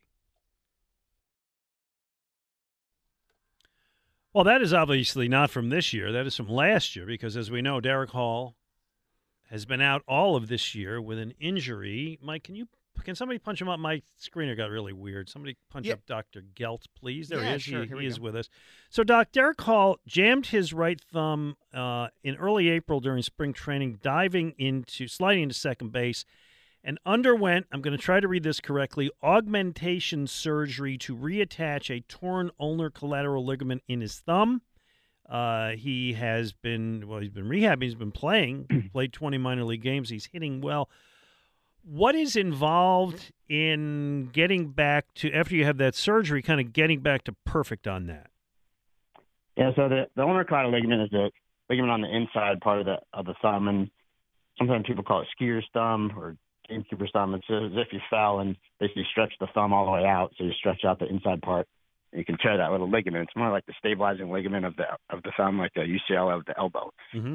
And what it has to do is it has to be reconstructed to get it put back together just because it gets torn. Obviously, you have to make sure that heals. It's not as long as a rehab as far as a UCL, but once it heals, then you start doing some grip strengthening, range of motion, and start getting back into baseball activities. So what's the biggest impediment, Doctor? Is it going to hurt his swing? Does it hurt his grip when he's holding a ball or trying to squeeze a glove? What's to be overcome here?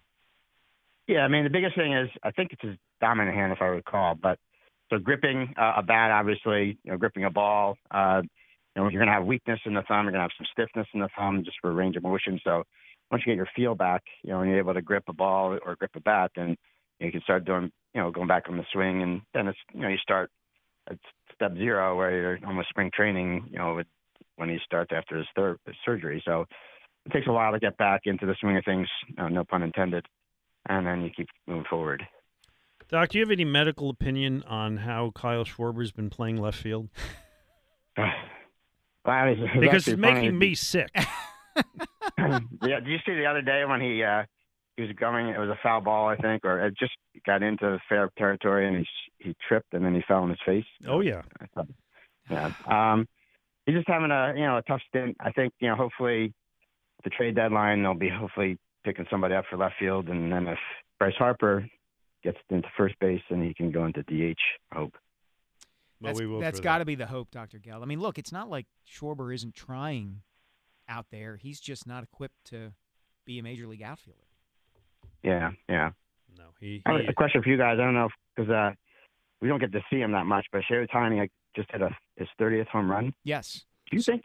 I mean, being that he's an all-star pitcher and a home run hitter. I mean, I don't know anybody else that he's got to be the top 5 players of all time with this type of. It's interesting you bring that up, Doctor. Glenn and I had kicked around the possibility of bringing up Ohtani at some point in the show today. He just finished what might have been the best month of baseball that anybody's ever played. Just from a hitting standpoint, he hit something like 16 home runs. His OPS was practically infinity.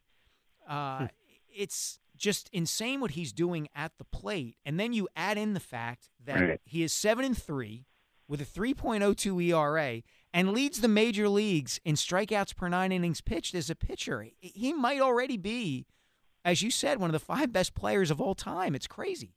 Plus, they have an all-star with Mike Trout, and I still don't know how they don't get into the playoffs. And a budding all-star in Glenn's favorite player, Mickey Moniak. It is amazing how well every day I look, he's leading off, going 3 for 5 with a home run. It's nuts. It's an amazing thing.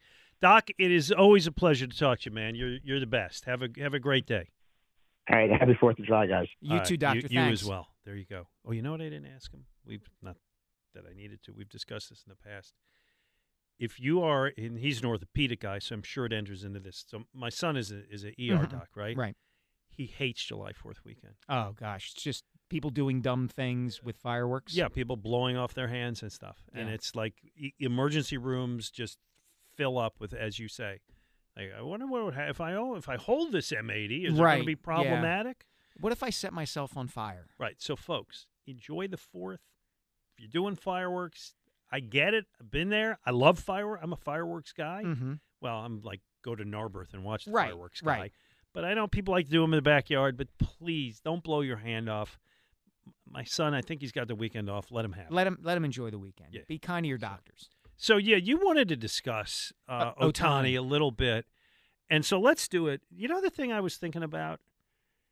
Before Ohtani, there had not been somebody who was a pitcher and position player or DH there was a couple. I think Michael Lorenzen did it a little bit, but really not. Right. Does Ohtani open the door for more guys who can pitch and hit? Here's an interesting thing about that, Glenn. I was listening to Jeff Passan from ESPN, one of the select few people at ESPN who did not lose his job over the last couple of days. Good for him. And he was talking on a podcast about whether the opposite thing might happen, where because Ohtani is so great as a hitter and so great as a pitcher, that teams might have a guy who could kind of do both, but be like a pinch hitter off the bench and a 6th-inning reliever and be like, well, why would we want to do that? Just let him focus. He should focus on one thing. Yeah. Where a player even like that, sure, you get value. Would be incredibly valuable. You got 2 guys. But two role players. Jeff raised this question of will teams almost take the wrong lesson from Ohtani, that he's a unicorn, and unless you have a guy who does it exactly the way he does it, and there aren't any guys like that out there, why would you try it? It is a shame. I mean, you would think he's playing in the second largest market in the country, but he's playing in the team that nobody cares about out there. He's playing in the ballpark that might be, with Tampa Bay, like the worst baseball environment in the sport. It's really not good. Yeah, and so we never really get to see him. No. Right? If he was an East Coast guy, and I know this is the whatever. If he were a Dodger. Yeah, if he was a Dodger. If he was a Dodger, yeah, people would be over the moon about him. It's really remarkable. He's hit 30 home runs this season. He leads the majors in triples. And he's 7-3 and striking out 12 batters every 9 innings. Yeah, that's really great. It's incredible. Let's talk to Connor in Lancaster. Connor, we hear it's a big day in your family. Is that correct? Heck yeah, baby. We're heading down, taking our son to his first. Oh, that's great. That's great. How old is your son? He's 9 months old, but I thought I hit a girl that loves sports. Yeah. Go ahead. Go ahead. Try again, Connor.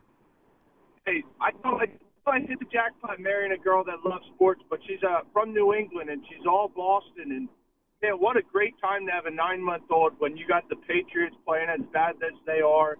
Phillies are finally got some excitement right now, and I think I might actually win this deal, and we might have a kid that likes Philly sports.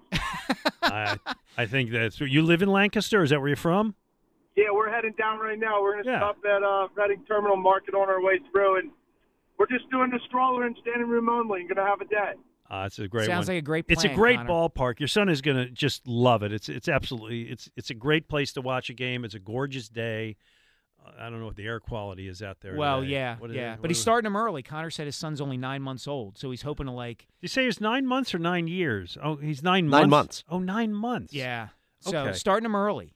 All right. And keep him away from Boston and the Red Sox in particular. You know, I mean, look, I think Boston's an incredible sports town. Their franchises are full of history.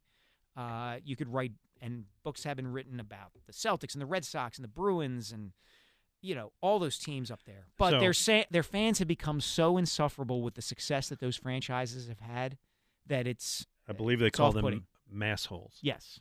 So here's the deal.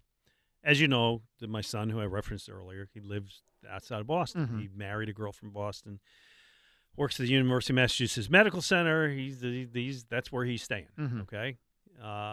He remains a huge Eagles fan. The Eagles were always his team. Right. So he's a huge Eagles fan. When he had my first grandson, his wife's father and I had a conversation. Fred. It's like, Fred, what are we going to do here? So we made an agreement. Okay. Now understand, my grandson is now 10. Mm-hmm. So this was, you have to go back to 2013. Okay? Wow. Okay. And we divided it up. I got, and this is in terms of my grandson's loyalty, Mm-hmm. the Eagles. Okay. And I got the Flyers, which has not worked out that well. No. Fred got the Celtics. And that's, again, we were in an early Mm-hmm. process. Nothing was happening. Right.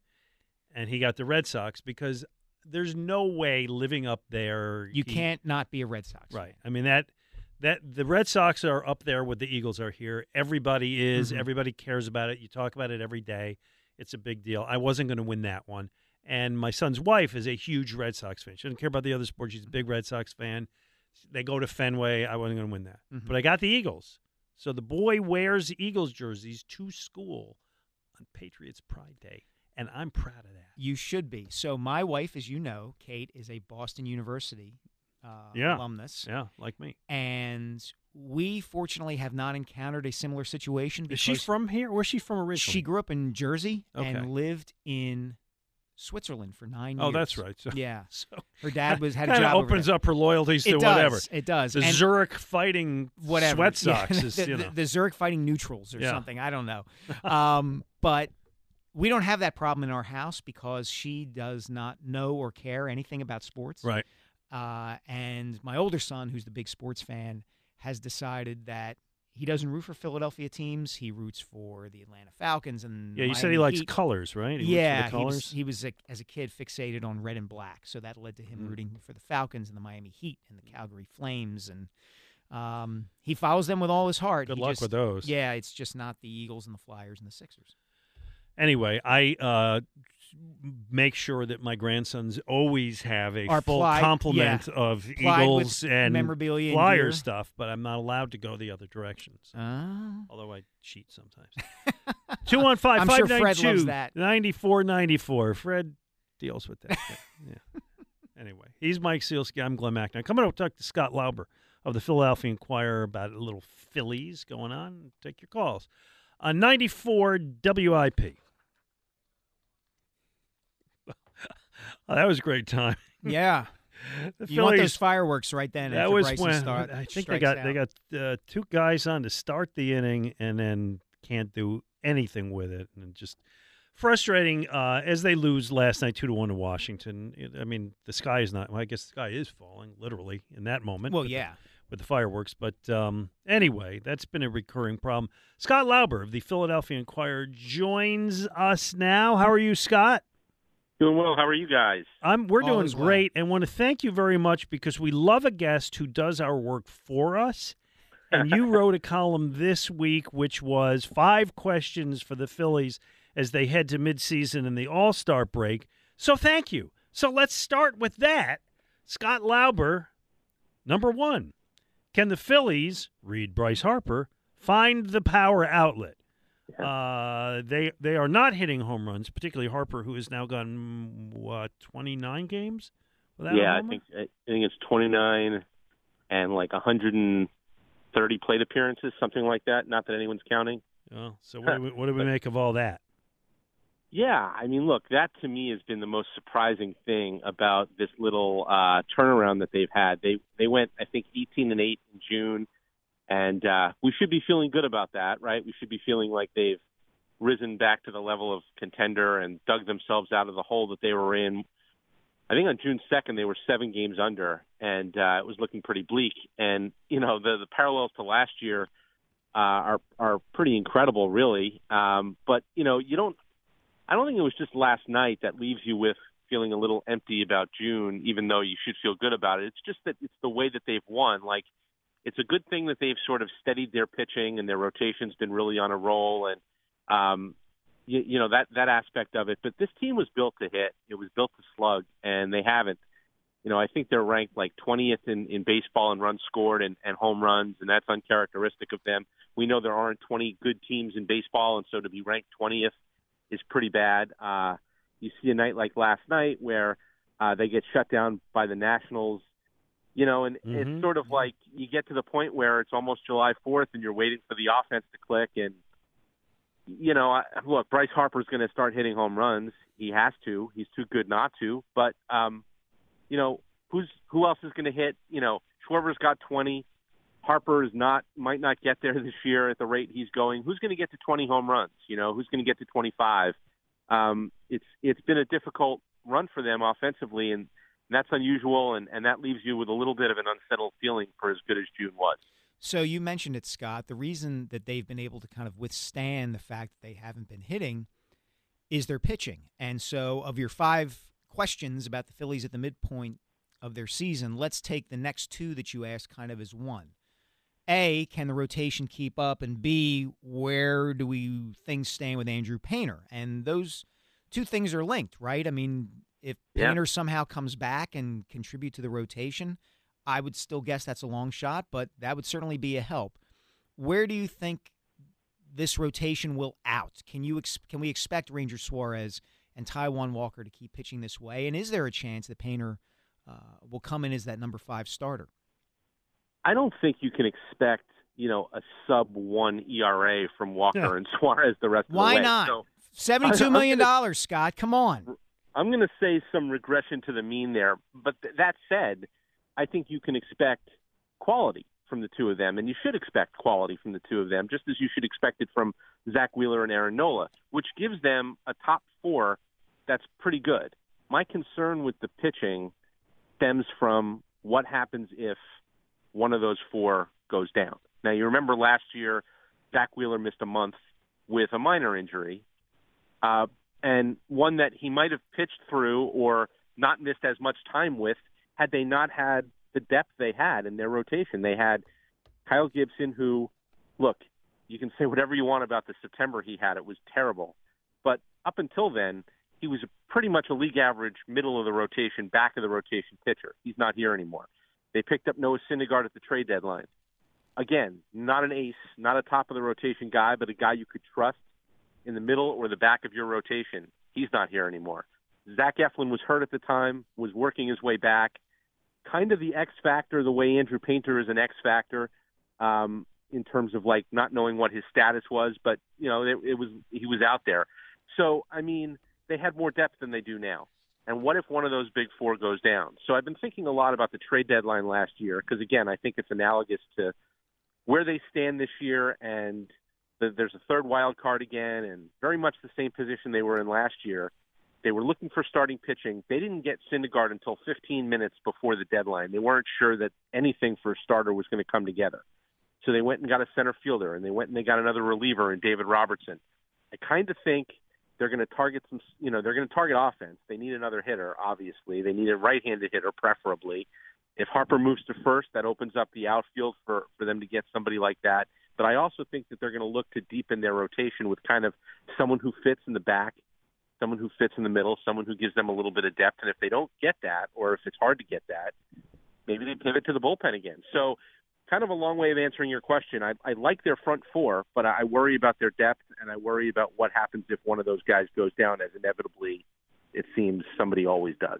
You mentioned the bats, and the name Schwarber, I believe, has come up in this conversation, and I'm kind of fixated on it today because I'm watching, the games this week where he's just like playing with a pitchfork as a glove this week. Yeah. It's just been awful.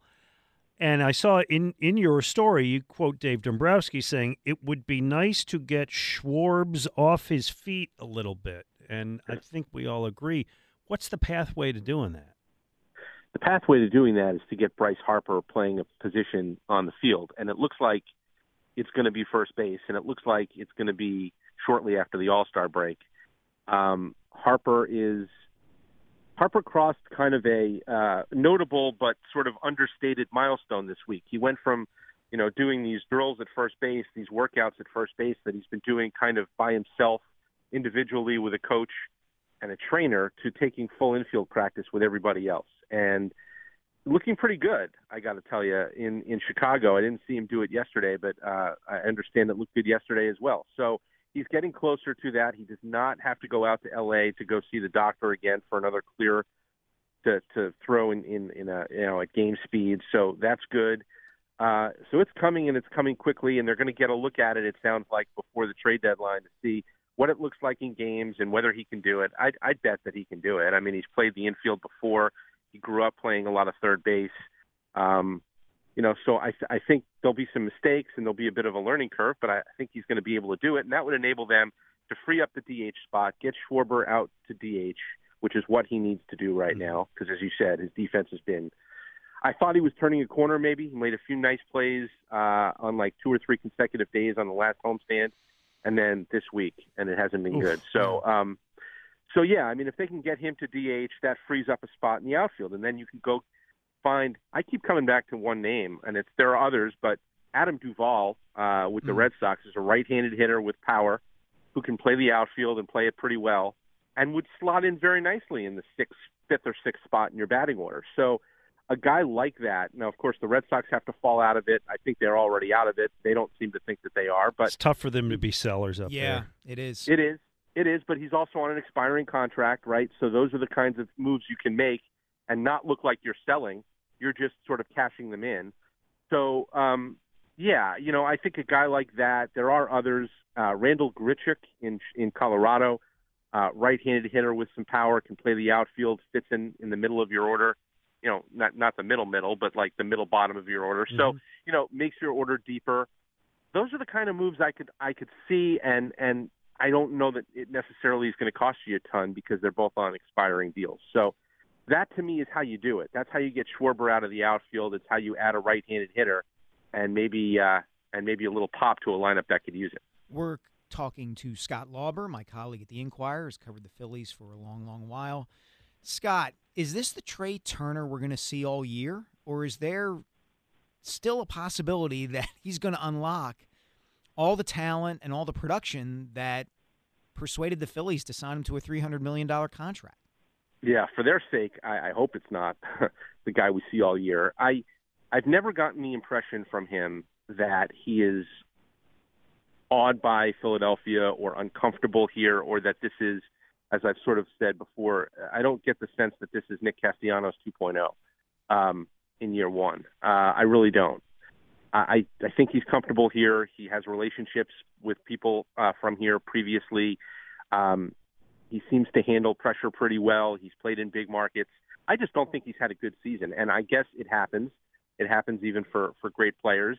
I would expect the second half will be better, and he's another one. Every single time you think, okay, that's going to be the turning point, whether it's the home run against Arizona that tied the game in that walk-off win, or 4 hits in Arizona a few weeks later, or the double steal last week, which led to a run in the Mets game. You're like, okay, that's it. Like that, he's going to click now, and off he goes. It doesn't click. So I would hope the second half would be better. Again, the track record would tell you that it would be. And, with a player like that, I'm always hesitant to say, well, this is just the down year. But, he's going to have to be better because he's a big part of all of this and a big reason why their offense is underperformed.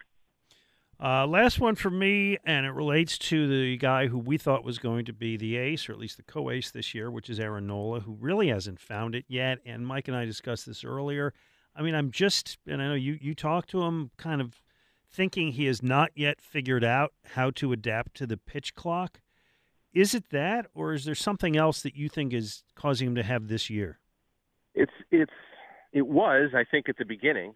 I think at this point it's probably a factor, but it doesn't seem like it should be, the end all be all factor. I mean, they're more than, they're halfway through. Yesterday was the halfway mark. He's made 17 starts or something like that, plus spring training. I mean, it's one thing to not feel comfortable with it. It's another thing to just sort of like make the best of it and figure it out by now. There's been a lot of time for that. So I don't know. He says it's not the contract. I've asked him about that. He says that's not weighing on him.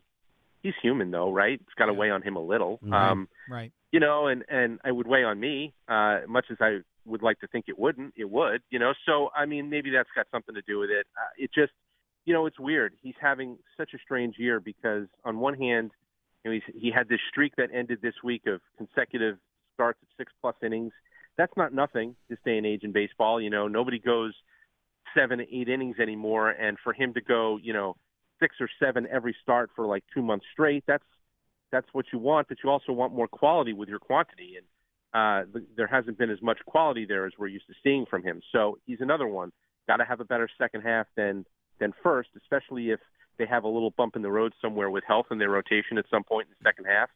Nola's like clockwork. He starts every 5th day and never gets hurt, never goes down. It's his biggest asset, the biggest reason why he'll get a big contract this offseason, whether it's here or somewhere else, is that he's as reliable as he is. And usually he does have the quality to match, and it just hasn't been there on a consistent basis this year. Don't know what it is. I think the pitch clock had something to do with it. I think he's tried as much as he can. I mean, remember the Dodgers start where he was throwing the baseball out, trying to reset the clock. Yeah, that didn't trying work to out. find as many ways around it as he can. And, at this point, you gotta figure it out because you're halfway through the year and everyone else is figuring it out. So you gotta do it. Amen to that. Scott Lauber, Phillies 4:00 start today. Mackenzie Gore for Washington against Zach Wheeler for the Phillies. Feels like a win, Scott. Whenever they play the Nationals, it should feel like a win. The Nationals are not good. You take 2 out of 3. They looked awesome last night. I won't be upset. Yeah. Always a pleasure. Scott Lauber, be well. Have a great 4th. You bet. All Thanks, right. guys. Thank too. you very Thanks, much. Scotty. There you go. Let's get Chris in Dover up next. Chris, what's on your mind today? Hey, good afternoon, guys. Hey. Hi, Chris. Hey, a couple things. First of all, Ohtani is must-see. Shame he's out in L.A. He's great, and the thing is, Chris, that I think people out here don't notice about him. He's an amazing athlete. He's 6'4". He's 225, 230. He's the fastest player on the Angels team. He's faster than Mike Trout. You said he leads the American League in triples? He leads the American League in triples. That's kind of cool. And it's just a remarkable story that's playing out. I hope somebody does a movie or writes a book about him. Mike, I couldn't agree with you more. And what's crazy about it is him and Mike Trout, arguably Mike Trout before Ohtani was the best player in baseball, who also was out in L.A., local kid, and not everybody's able to appreciate and see these talents day in and day out. Yeah. And not only that, the team stinks, or at least it has up until this year. Yeah. They haven't been in the playoffs in nearly 10 years. Yeah, well, there's that recurring Twitter thing of, Mike Trout hit 2 home runs and Shohei Ohtani had 10 strikeouts as the Angels lost yesterday. Right, exactly. It's terrible, right? Yeah, it is. What do you got on the Sixers? Hey, real quick Philly point. I'll go to Sixers. I want 2 bats. They don't have to be big bats. I think the depth, it improves our defense. If Harper goes to first, Schwarber to DH. I want 2. I like Duvall because he's got decent defense, and he's a right-handed bat. I don't like Grichuk personally. Well, Duvall is the guy that Scott Lauber mentioned. That he would be in favor of going after. So I think. And I think your point about a right-handed bat's a good one. So, all right, what do you got on the Sixers? Well, my phone dings every 2 seconds last night, so I had to turn the volume down. Yes. For obvious reasons. And every update, obviously, was not exciting for our Sixers. No, it's so funny. And we kind of got warned, don't expect a lot from the Sixers in free agency. Yeah. And it's okay, here's what happens. George Niang and Shake Milton leave. Well, the NBA offseason guys actually just got a little bit more interesting. All right. And, Chris, thanks for your call. Thank you for the let's call. get into that because you got dinged just a moment ago. Just a moment ago, The Athletic, Shams reporting, quote, Portland Trail Blazers guard Damian Lillard has requested a trade out of Portland. League sources told The Athletic on Saturday. The Miami Heat and Brooklyn Nets are among the leading suitors for the 7-time All-Star. Both teams in the East, neither of whom is named the Sixers. Correct. Yeah, you ain't giving up James Harden in a package for Damian Lillard. No. I mean, happening. there's I don't think. Again, we talked about this at the top of the show. I don't see how Harden gets you anything of real value right now. And so what I imagine is going to happen is that Daryl Morey's just going to hold and hold and hold until he gets the best thing he can get. Yeah. He's got no reason to rush on it. No. Okay. No.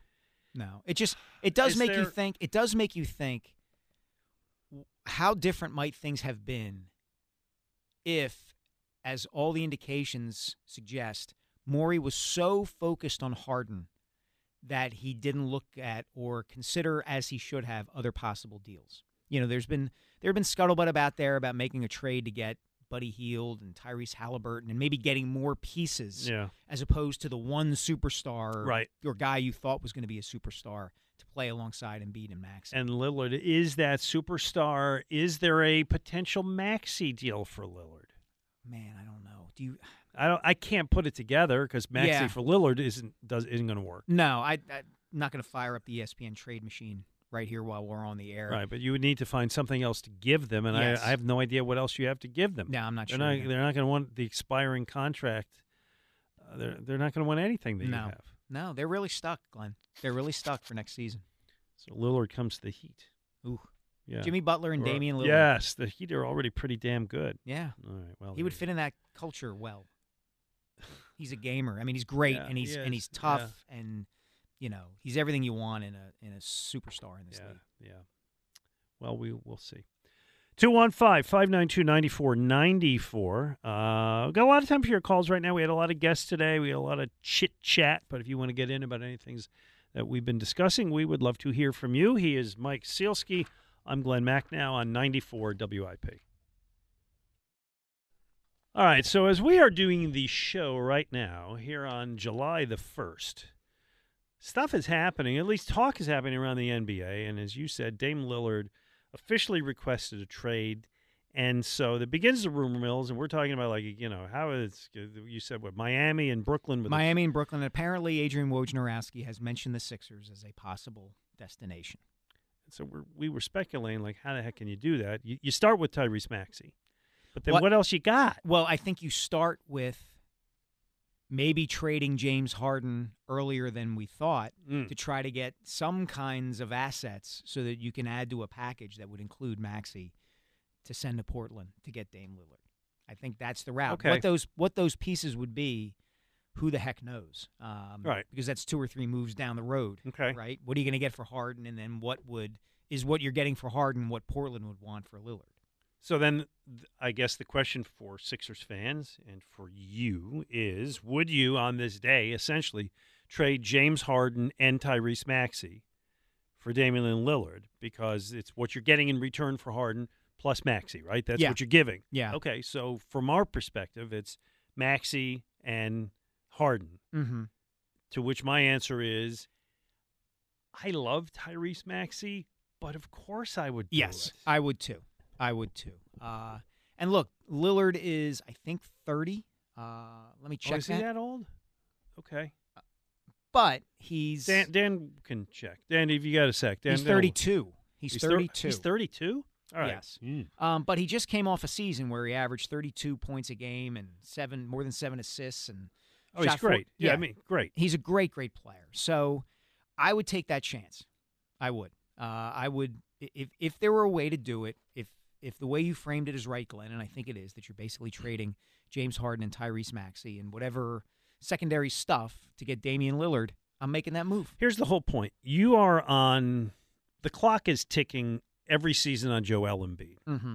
And God bless him. He's a terrific player. I don't think he's going to be around as long as Kareem Abdul-Jabbar was. No, probably not. So the entire – Still time to develop a skyhook, though. I love that shot, man. It's the greatest shot in the history of basketball. So the entire job of Daryl Morey is find a way to win while Joel Embiid is still the guy, okay? Right. Lillard at 32, he's really 32. Wow. Yeah. It's older than I thought. And he turns 33 in 2 weeks. All right. Lillard at 30. He's getting older as the show's going on, for God's sake. We're all getting older as the show's going on. Yeah, I guess that's the way it works. Doesn't go backwards unless you're Benjamin. What was it? Benjamin Button. Yeah. Yeah, weird movie. Anyway, Lillard at 33 is a guy who you figure you have, 2-3 years? Probably, yeah. Yeah. I'd still do it because this is where we are. Yeah. Right? If it's another team, again, we talked about the process and where you are and where you start and so on and so forth. This is what you got. You got Joel Embiid. You got to win now. Damian Lillard is the guy to get you there. Yeah, you've got. I like the idea of it more than the idea of running it back with Harden. Obviously, does it increase your chances of making the Eastern Conference Finals and making a title run? In theory, yeah. Practice, what's the team around them? I mean, is Tobias Harris staying? Are you trading Tobias Harris? Too? Probably staying. What kind of bench players and other starters? If you make the Lillard trade, I think he's more likely. Tobias Harris is more likely to stay. Probably, because you're looking again for now. Yep. Okay. Yeah, but I mean, there's so many factors that go into it. You look at a team like Denver, as great as Nikola Jokic is, and was in the postseason. That's a team that's got pieces all over the place. It's got.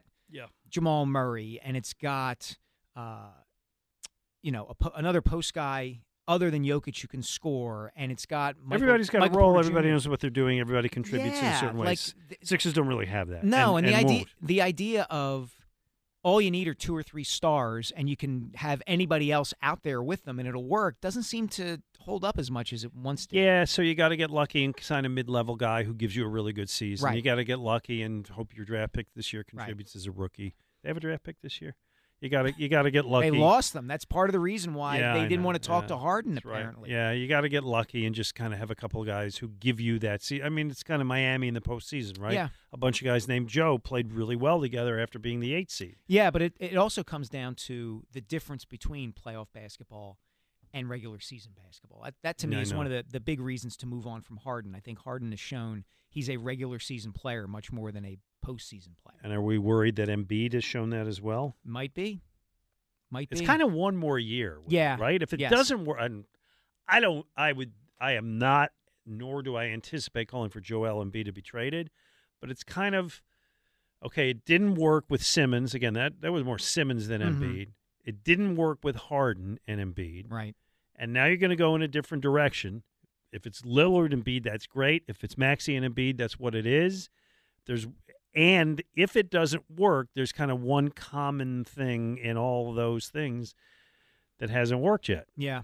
I wouldn't trade him. The MVP. Yeah, I wouldn't trade him under I can't imagine a set of circumstances in which I would trade Joel Embiid, but that factor is there, Tick-tock. and you can't deny That it. biological clock is ticking, like this. Marissa Tomei said so well.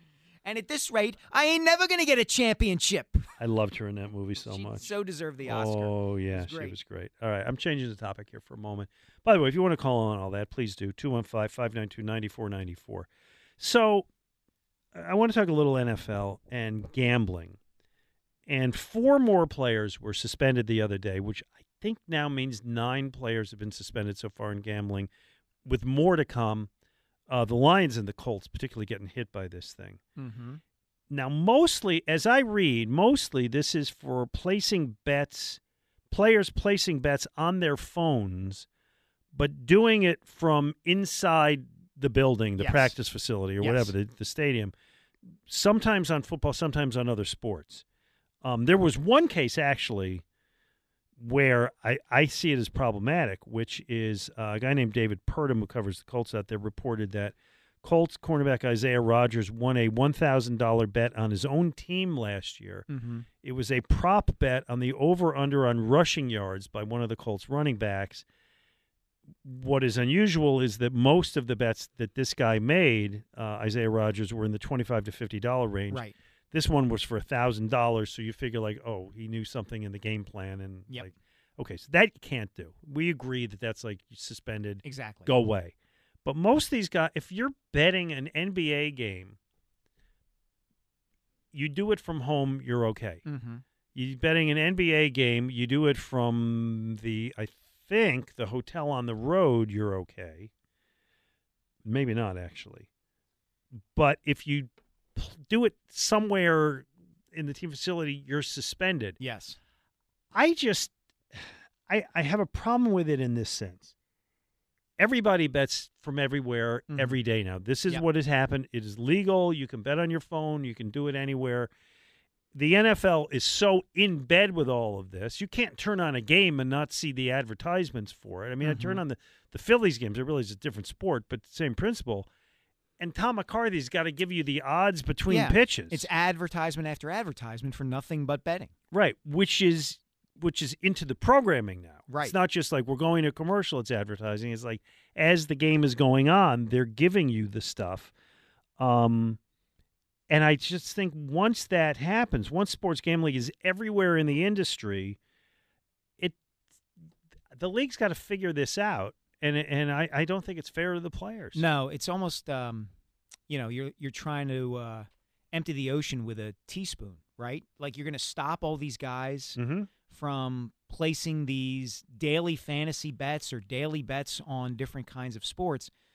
Look, obviously it goes without saying, the integrity of the outcome of a sporting event is supposed to be primary when you're watching this. That's the whole premise of sports, is that everybody's playing to win. Nobody's fixing. Otherwise, it's pro wrestling. And the reason... Which, by the way, you can bet on now. Yeah. Yeah. It's Go figure that. It's like betting on, what character in a TV show is going to die first or something like that. Be killed off first. Anyway. I'll bet on that, too.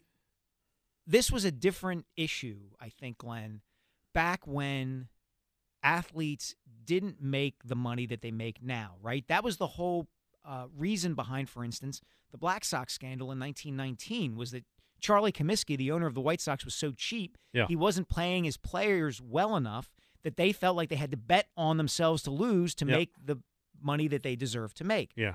That's generally not an issue now. And as you said, guys are betting $25, $50.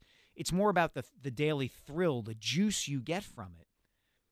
But yeah, the leagues are awash in this stuff. How can they tell their own players not to do it? Right. How? And as I say this, it is on the players to know the rules. Mm-hmm. And if you're a player and you get suspended for this, you're a dope because you really ought to know the rules. And what's at stake is your contract, which is more important than the $100 you're betting on the Brooklyn Nets. And I'm sure the ones who were suspended wish they had read those rules more carefully.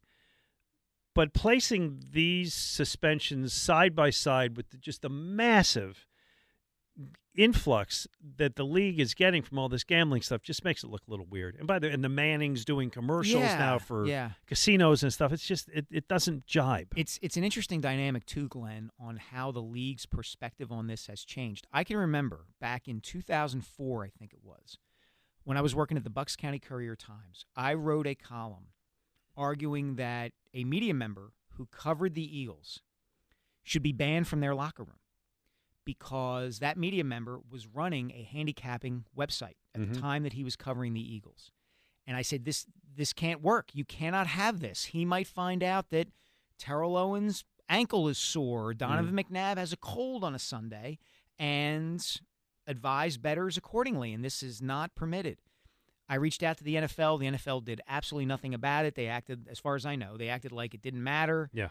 And here we are, 15 almost 20 years later. Yeah, your thing seems quaint now. Yeah, totally. Totally quaint. Yes. All right, one other thing I wanted to get in here, because there was a perfect game in baseball this last week. It was the first time in 12 years, I think. 12 years, yeah. I mean, there's nothing. 11. 2012. Yeah, 2012. Okay. Right.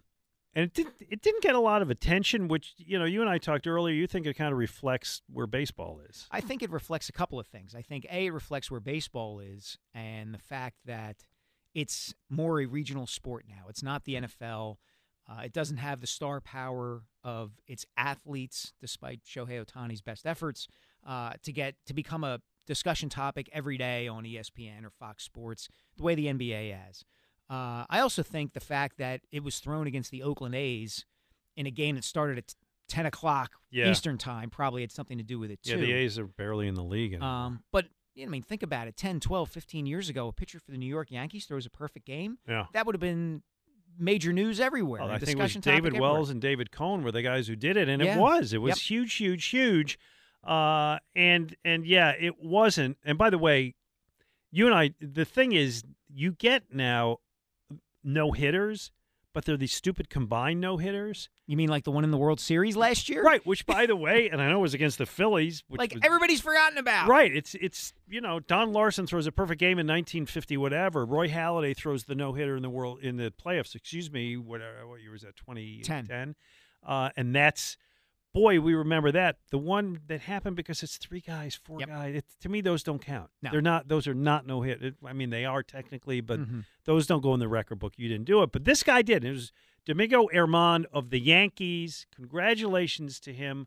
But the point I want to make is the best part for me is the Spanish language voice of the New York Yankees is our pal Ricky Ricardo. I could listen to Ricky Ricardo read the phone book. Here's Ricky Ricardo at the end of the perfect game.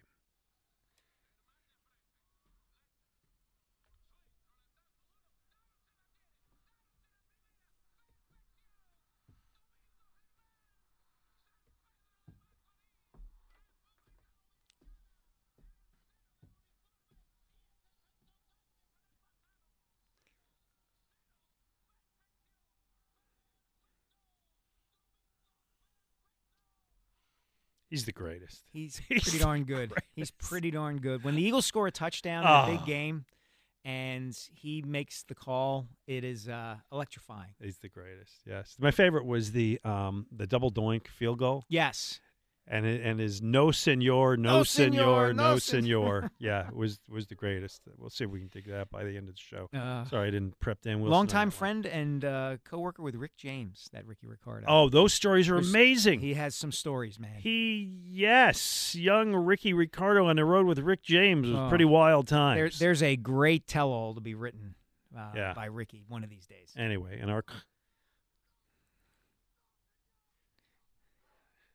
the greatest. Anyway, just wanted the opportunity to play that. Cody Parkey bolts up in the middle of the night in a cold sweat when he hears that. Okay, we got one more segment. You want to come in?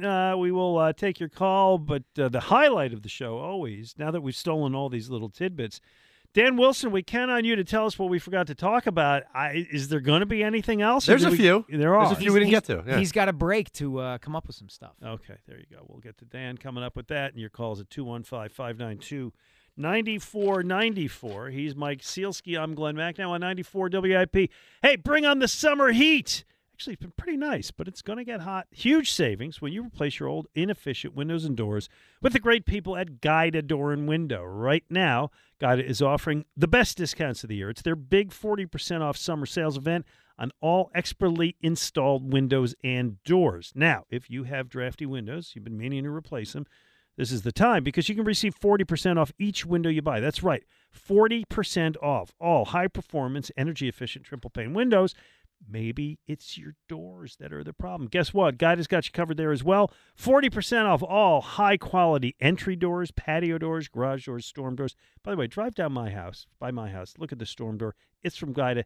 It's magnificent. Plus, you can start your project with no money out of pocket. You can pay it off interest-free for up to 12 full months. Don't let these incredible savings pass you by. Go Guida right now so you can take advantage of these limited-time savings. All prior sales excluded. Offer expires July 31st. Call Guida today. Schedule a free in-home estimate at 1-877-GO-GUIDA or visit them at goguida.com. That's go, Guida.com.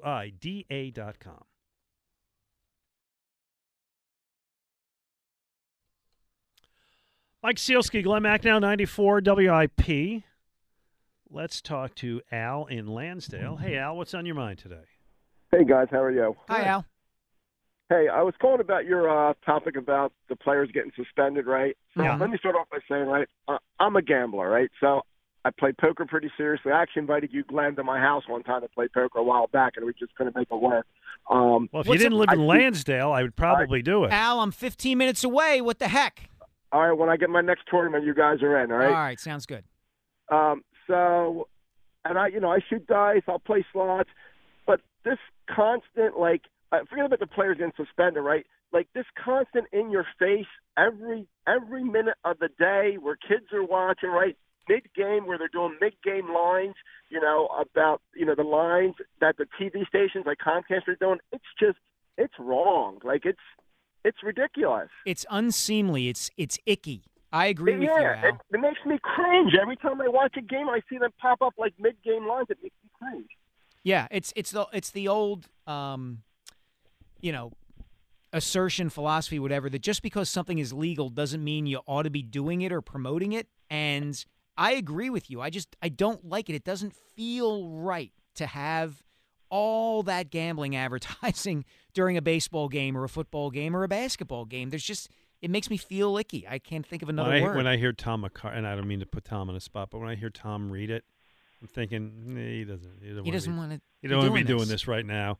But here's the thing, Al, it ain't going back. This is not going to turn around. Hey, by the way, Mr. Lansdale, I had to go to Lansdale Thursday morning for get an injection in my hand because I got this thing. You know what trigger finger is? Yeah. Okay. I had one of those, so I went to Lansdale. I drove over that new I-95 section. Spectacular. Spectacular. I don't know if you've driven over it, but I was really, hey, thanks for the call, man. I got to tell you, I was really impressed. Yeah, they did an amazing job. Yeah. Getting that. I wish Big they would. American flag hanging over there. I think some Union flags. And that thing's going, baby. Why does it take so long to fix the rest of the highway? Well, because I think they dropped everything they were doing and just focused it all there. But it nonetheless is pretty impressive. Political coup for our governor. Without question. Shapiro came off really well. He did. That. Yeah, he was. And I'll give him credit for getting it done, but I'll also give him credit for seeing, this is an area where I can get the spotlight really favorably. Oh, yeah. And I think it's what people want out of their political and societal leaders is competence. Just fix stuff. Take care of the things that government is supposed to take care of. Yeah, and do it in an apolitical manner, which was very cool. So congratulations to Josh, or thank you, Josh, for that. It was nice to drive it. 4th of July. Yes. Are you a fireworks guy? I don't mind a fireworks display. That is.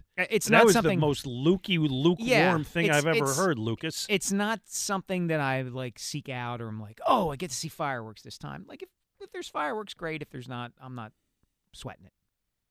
I just need a barbecue and some beer, and I'm good. Okay.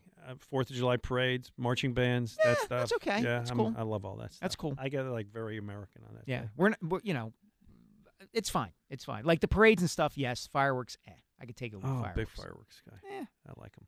Although fireworks have really changed, and they did the ones last night at the Phillies game, and fireworks are now drones, right? Yes. So fireworks are now, and I saw this, what they did last night. It was amazing. The drones first form Tug McGraw in that moment where he wins the 80 World Series. Yep. And then the drones all move, and it's Mitch Williams jumping off the mound in 93, which is very cool. We haven't talked to Mitch. We should get Mitch back on the show sometime. I love Mitch. And then the drones became Brad Lidge on his knees in 2008, and then they finished with Bryce Harper, the drones as he, does the thing over his chest. Right. And that's cool, but I think I like the old-fashioned ones better. I like the stuff that explodes. Yeah. I've been to a couple fireworks nights as a fan over the years, and to see them over the ballpark is great. Like I said, I'm not like jonesing to do them in my backyard on July 4th. Yes, please, everybody, don't blow off your hand. I thoroughly recommend that. One other thing, happy birthday to my son Alex, my son-in-law Nathan. Dan Wilson, are you a fireworks guy? Yeah, I enjoy fireworks. I was glad to hear you say the Narberth fireworks. Those were my fireworks growing up. Right? Yeah, exactly. Great. You get the chair, you sit out Everyone on the lawn. piles into the Wynwood Shopping Center. It's the whole thing. Yeah, every year. Absolutely. Great stuff. Wynwood All right. Shopping Center is the place to be. No, it is. It's funny. I actually go on the lawn over there where it's, in Narberth? Yeah. I don't think I've ever actually been in Narberth on fireworks. I was always a Wynwood guy. I don't know. Across the street. No, Well, I then know. you're sitting on cement. I'm sitting on grass. I know, but the shopping center. I is know. You crazy. get out quicker. I know. You get out quicker. People also camp. People do not screw around when it comes to those or any fireworks. People camp out like 3 hours early. You got to get a good spot. It's all about the spot. You bring your hoagies there. That's I get it. It's the whole thing. I'll be this week. I'll see you there. I'll see you there. There you go. Okay. All right. What did we forget to talk about? All right. So a few things. We'll start in the world of college football. Big moving day today. 14 teams realigning conferences. Hate it. Yeah, I figured. Mostly in the Big 12, in the AAC, which is Temple's conference. All right, can you explain to me what is the Big Ten now? What's the geography of the Big Ten? There's no geography. There's no geography right. to any of these conferences. That's what I hate. Yeah. I like geography. I'm a fan of the Big Ten used to have the logo that basically showed those, Michigan, Ohio, Illinois, Indiana. You saw the states. Now the Big Ten is like California, Massachusetts. It's like stupid. You know what we're moving away from in sports, Glenn? We touched on this with the ESPN stuff, with the longtime people there who were getting laid off. Tradition. Like the Big Ten's supposed to be right. This is the way it always has been because it made sense, Yes. and now it's going away. I want Michigan to be playing Ohio State. Right. I'm sorry, let me be Ike's friend. I want Michigan State to be playing Ohio State There you go. for some kind of championship, not schools from, wherever. Yeah, USC. USC and UCLA are going to be playing in the Big Ten now. Right. Yeah. Stupid. Yes. July 1st, happy Bobby Bonilla Day. Yeah, there we go. I was really hoping it wouldn't get mentioned up until this point. Yeah. So Bobby Bonilla Day, back in the early 2000s when the Mets were still under the leadership of the great con artist and great what Ponzi scheme we'll call it, Bernie Madoff. Yes. They were using money from him. So it was a Ponzi scheme, and they basically deferred the money, and every July 1st between 2011 and 2035, Bobby Bonilla gets paid north of $1 million, and it's a great thing that everyone gets to dunk on the Mets once a year. Yes. So one of the very first stories that I did on the Mets beat for the Wall Street Journal back in 2010 was the Bobby Bonilla story. It hadn't started yet. You were a year away. No, it was a year away. I did it a year before. Got it. Saying this is coming up a year from now. And I interviewed him. He happened to be in San Juan. The Mets were playing a series against the Florida Marlins in San Juan, Puerto Rico, and Bonilla happened to be there with the Mets. And so I got to interview him in person about this contract. And I said, Bobby, I want to talk to you about your deferred contract. He says, oh, that beautiful thing. And then I said, so what do you think? He says, every squirrel finds a nut. And that was it. I had my two quotes of the story, and that was that. And how long does it go till? 2035. Wow. Yeah. He makes $1 million. He was a genius, and the Mets were just so dumb. Yeah, it's great. Exactly. Yeah, $1,193 or $1,193,248.20 exactly is what he gets paid every July 1st between now and 2035. What I don't like is Steve Cohen last year leaned into it on Twitter. Now he's like owning it, and he wishes all the Mets fans happy Bobby Bonilla Day. Like, no, you can't do that if you're owning the team. No, Steve Cohen hasn't figured out a lot of things. Yeah, it's always fun to see how many key players for the Mets in a particular year are getting outpaid by Bobby Bonilla. That yes, year, all like the minor league call-ups and stuff all exactly. get less than the guy paid. Their setup man is making less than Bobby Bonilla. Yes. This year deserves it. Yeah, one more thing, Glenn, that I'm sure you are not a fan of. Did you see the new MLB All-Star jerseys that came out this week? I did not. Oh, well, they don't wear the team's jerseys in the game anymore. Which They're like is the dumb. Mariners, which is dumb. And they wear it's going to be like the Mariners colors. And so I figured I'd get your guys' take on this because this is the last full week of baseball we have before the All-Star game. We're all going to kind of be split up throughout the summer here. Right. So it's coming up on July 11th, 10 days from now. Bryce Harper will not be the starting DH. He lost out to J.D. Martinez. Yeah. He's still eligible to be put in as a reserve. Same thing with Nick Castellanos. Feels like he should be the Phillies All-Star. And, of course, Rob Thompson will be the NL manager. Thompson will be there. Castellanos probably got the best shot. I'm just trying to think if there's anybody else. Maybe one of the pitchers ought maybe to get there. Suarez or Walker? That'd be good. Probably Suarez more. I mean, because Walker got off to such a slow start that I actually like the fact that every team has to have one player there. I know a lot of people don't because a lot of good players lose that opportunity. Right. But if you're a fan of I guess the A's would be the worst team in baseball, and you still are a fan, they should. I have no idea who it's going to be. Me neither. But they should have somebody. Maybe Joe Rudy. All right. There you go, Gene Tennis. All right, one more real last quickie. thing, we were kind of just talking before the show, but we haven't mentioned it on air. All three of us are big fans of the Immaculate Grid. They have it for baseball. Yes! They now have it for basketball. Yes. I know you were doing it before the show. Yeah, I love this. This is and Jack Fritz is the one actually that turned me on to this. This is a website, ImmaculateGrid.com, and every day I do it after my Wordle, before I do my New York Times spelling bee. I have how many games are you playing daily now? And the Learned League, Trivia League. I like. You got a lot of things. I got a lot going on before 8 a.m. I got to tell you. But anyway, this is a fun one, which is a 3x3 grid going across one way. Sometimes it's teams. It'll be like the Pirates, the Reds, and then the third one will just be anything. And then going down, it'll be like the Phillies, the Astros. And then the last one will be like 30 home run season, and you have to fill in the grids with individual players. And I love it every day. I got 8 out of 9 today. I screwed up. Did you do yours? I did. Yeah, you were stuck on Rockies Astros, right? I made a dumb guess. I forget who I guess some dumb backup catcher. I got Dexter Fowler for him. No, I got a 9 out of 9 today. Did you? Yes. Good work. I did. Yes. Well, there you go. You guys are such nerds. They have it for the NBA now too. I've been doing that. They're going to have it for all sports soon enough. They should do it for movies. Do they do it for movies? Ooh, you could. Kevin Bacon. The Kevin Bacon game. Kevin Bacon just works for every square. The Kevin Bacon grid. Yeah. You could do it for a lot of things. But yes, great recommendation. Find ImmaculateGrid.com and send me your results on social media because I'd love to see them. All right. Great job by you, Dan Wilson. Thank you, Dan. You're off next week. I'm off next week and probably a couple more weeks after that. Okay. Well, I won't play the theme song again until you get back. I appreciate that. This was like a one-time thing, like Springsteen popping up in Asbury Park at a corner together. bar. We'll be together again. All right, everybody. Go Birds Radio coming up next. James and Elliot. Dan, great job. We'll see you next week. We really need new phones. T-Mobile will cover the cost of 4 amazing new iPhone 15s, and each line is only $25 a month. New iPhone 15s? It's better over here. Only at T-Mobile, get 4 iPhone 15s on us and 4 lines for $25 per line per month with eligible trade-in when you switch. Minimum of 4 lines for $25 per line per month with autopay discount using debit or bank account. $5 more per line without autopay, plus taxes and fees. Phone fee at 24 monthly bill credits for well-qualified customers. Contact us before canceling account to continue bill credits or credit stop and balance on required finance agreement due. $35 per line connection charge applies. See T-Mobile.com.